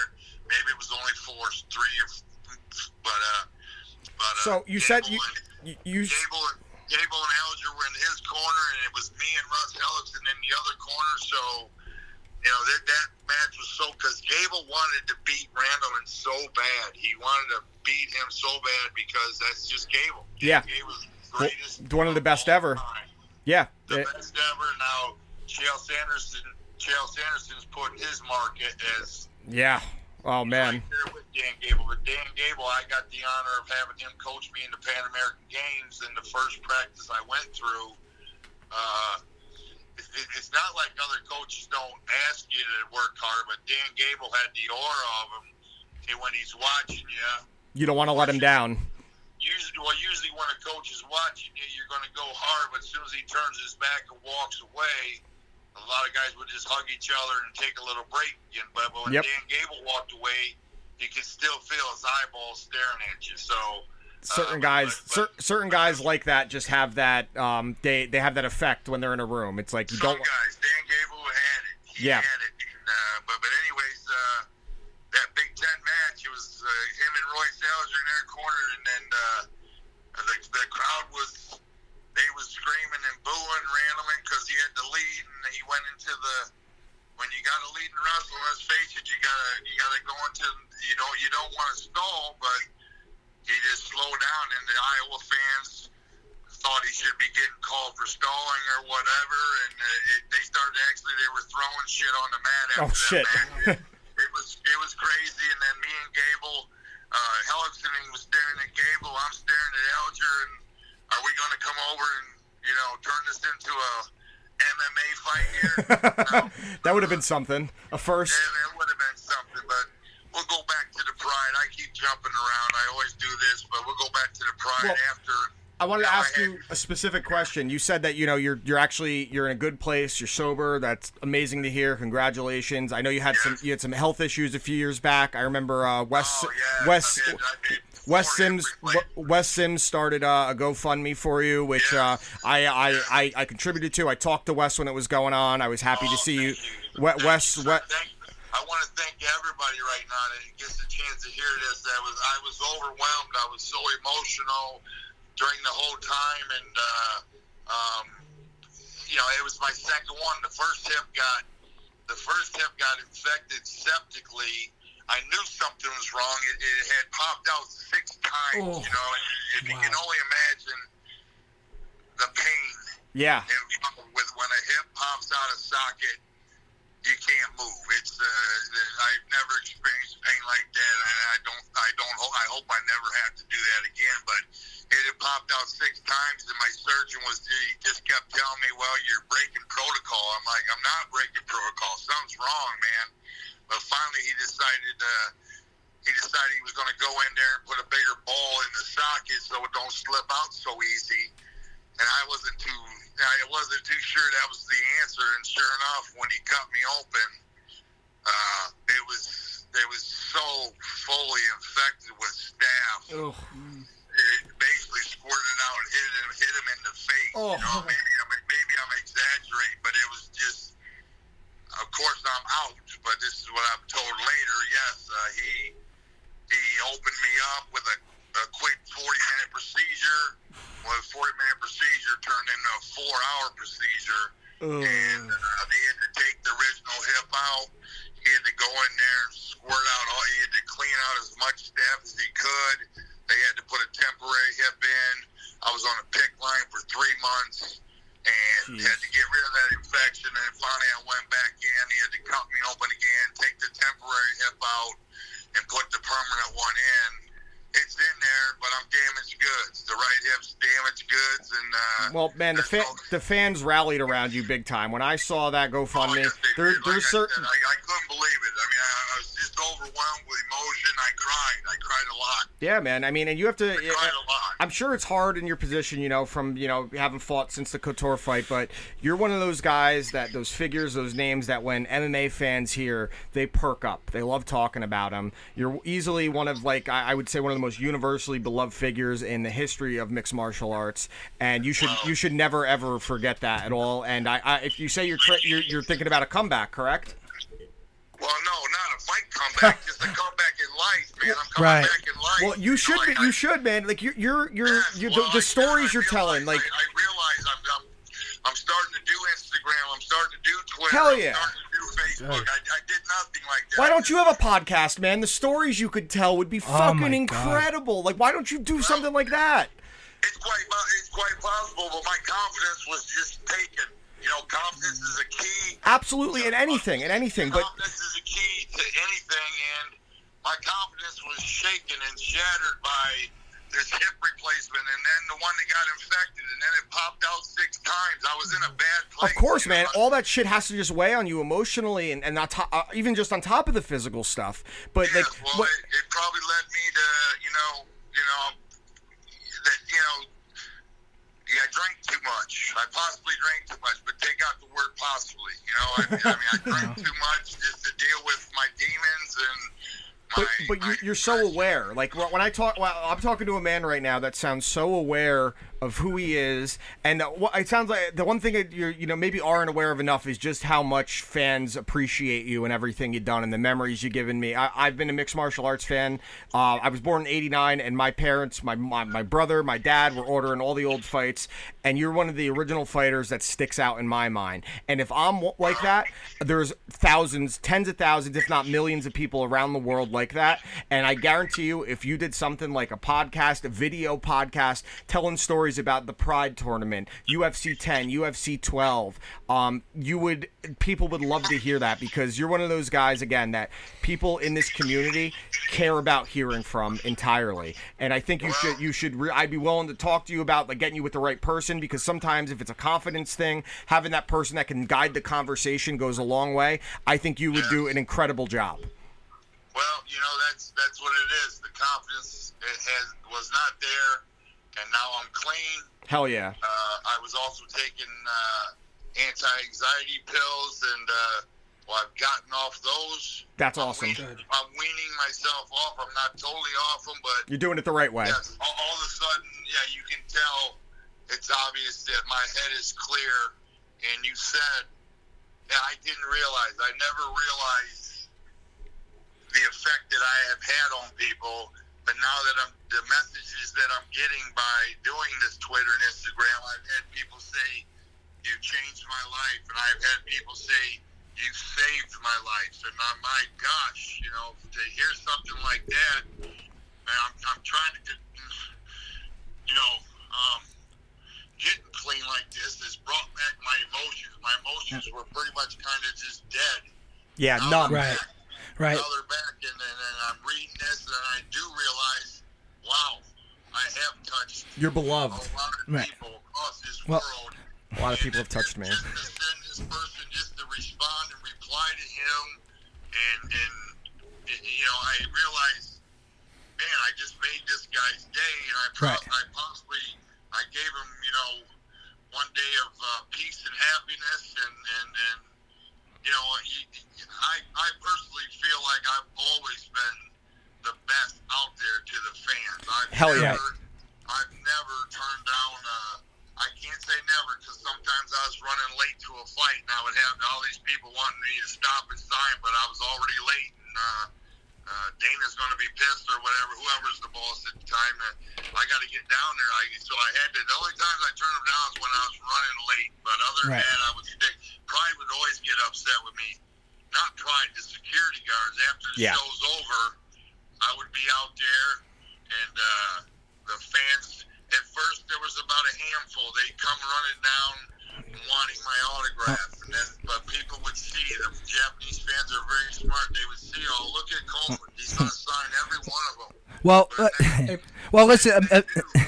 Listen, Mr. Coleman. Listen, I've been relatively quiet this whole time. This is actually Taylor. I'm the co-host of You Watch, I Listen. I know I've been quiet, but yeah. Well, hi, Taylor. Well, just because in all honesty, I'm relatively, as far as a fandom in like mixed martial arts, I'm relatively new, and I've learned a lot from Dan. And I remember when I first getting in touch with it, you were the main guy that Dan would make me watch your Pride fights, your UFC fights, and I just been taking in all your stories and all your experiences and learning what you've gone through, and it's really a great story, and the fact that you're willing to share that story with your fans and go through your trials and tribulations, you know what I mean? Like, it makes you more relatable, and it shows that, you're this larger-than-life figure that fought the likes of Big Nog, Fedor Emelianenko, Mirko Cro Cop, and you can experience the same things as us normal folk. You know what I mean? And because we all have one thing in common. We are human. Exactly. Amen. But I also want to say wholeheartedly, like I said, just listening to you talk and going through all your experiences, I was just in awe, and I say it's an absolute honor to speak to you today, Mr. Coleman, and just wanted to wish you the best. Congratulations on your sobriety. That's not an easy battle, and you're not alone in any of this, so congratulations, pal, and it's an honor to talk to you today. Thank you. I appreciate it. Well, that's why I am opening up. I've been very recluse since retirement. Well, and, Mark, I've heard a lot of people that I loved over these last 6 years, and I cannot take it back. Hey, don't let your history be your destiny, man. You got so much in front of you. I can't, because I have to forgive myself for the mistakes and the people I hurt. I am remorseful and sorry, but at the same time, I have to forgive myself, and I have. And now I'm taking the step forward every day instead of taking a step backwards. I'm taking a step forward. And that's the only way you can do it. And I want to thank you again for taking some time with us. We'd love to talk to you again in the future. Absolutely. And again, if you want to talk to me any time about setting up some type of video podcast or podcast, I'll shoot you a message on Twitter. We can talk. But sincerely, thank you so much for taking some time with us. This was, for me, as a longtime fan, a real treat. And you talk about making people's day or their week. You just made my month, my year. Real talk. This was awesome for me. I mean, it's amazing. I'm just starting to realize the impact I can have on people, and I do want to give back. And it's simply, as a guy sending me a inbox from Twitter saying, you saved my life. I've been. There's more of them out there, man. There's plenty of them, and you'll get a lot more. I'll say, dude, I'm realizing that I'm building my brand. I'm building it back up, and hell yeah. I say I'm going to be successful so I can take care of my family. But I'll say, dude. I say you're only scratching the surface with the people that you're going to reach, especially now in today's climate. You're going to help so many people just sharing your stories and your experiences, and I think that's the route you should definitely go. Because, like I said, you've been there, you've seen it all, and you could just relate to these people. So I definitely think you're on the right track, and I could not be happier for you for everything that you're doing. And again, I want to thank you again for taking some time with us. Seriously, and, man, thank you so much. I'll hit you up on Twitter, and we'll talk again soon. All right, Mark? Yeah, we didn't finish any stories. We got halfway through every one of them, but I never finished any of them. That's why we're gonna. That's why Don't worry, there's gonna be a part 2. We're gonna have a part 2, man. We're gonna make the Mark Coleman Chronicles on here. I run into that problem all the time. I start a story and then I say a name and I just take a right turn. So you and me, we'll talk offline soon, and we'll schedule something, and we'll figure out exactly like the way to guide it, so we stay on that track. So this episode will go up later today. I'll talk to you on Twitter during the week. The hammer is back, baby. On Twitter, it's You Watch I Listen. My name on Twitter is Jersey Perot. So look out for a message from me, and we'll talk. All right, Mark? Okay, you follow me and then DM me, because I tell you what, I can't keep track. I got you. Yeah, I'll be persistent, man, and we'll talk. All right. I just followed you on Instagram, so I'll do the same. I get lost right now, but I gotta take the same attitude I took as becoming a champion, Olympian, and then a MMA champion. I gotta take that same approach in life. Hell yeah, dude. So Mark, we'll talk soon. Thank you again so much. All right. Take care, man. All right, well, I'm gonna get off this shitter now. All right, dude. This whole time. Enjoy, man. Later. I'll see you. Bye. Wow, that was fucking cool, man. That was a lot of fun, man. That was awesome. So yeah, that was Mark the Hammer Coleman, UFC Hall of Famer. We almost went an hour with Mark, man. That was cool. Well, because he's got so many different stories, like, and that's the same thing. That's Taylor, why didn't you talk? Doing this? Brother can talk. I say, like, dude, Taylor, why didn't you talk? I didn't want to interrupt anything, because he would go into 20 minutes about Kevin Randleman, and the next thing you know, we're finding out about, oh, dude, he fought Fedor. Like, it's all this cool, really cool shit. So that's why I just try to sit back and listen. Think of all the experience he has. Live on here, will let me set up before we actually go live, because I want to see how the camera looks. Growing up with college wrestling in the 80s, 90s, the Olympics, then right to the UFC, then the Pride, then back to the UFC, becoming a Hall of Famer. Especially he's been talking around about that, long time. Especially talking about you that. Don't have the latest Chrome, Josh. You stink. That Don Fry fight, which you're not even joking. Like, someone would lose. Like, someone like oh yeah, lose your life. The whole commission damage. would be shut the fuck down. I mean, that was in Pride when he fought Fry, man, and that was even more. He fucking just beat the hell out of people. So this is going to be it for the regular episode. Let's not even do final word, because we went 2 hours and 40 minutes. Yeah, I just got a text. I got to run back down. I got to go back to work. So this was episode 47 of You Watch I Listen. The only thing I do want to say is there's only one Miggy in baseball, and it's Miguel Cabrera. Anyone call him Miguel Andujar, Miggy is a fucking asshole. Good. Endgame. See you guys next week. We're jumping on our WrestleMania show now. Later. Have fun.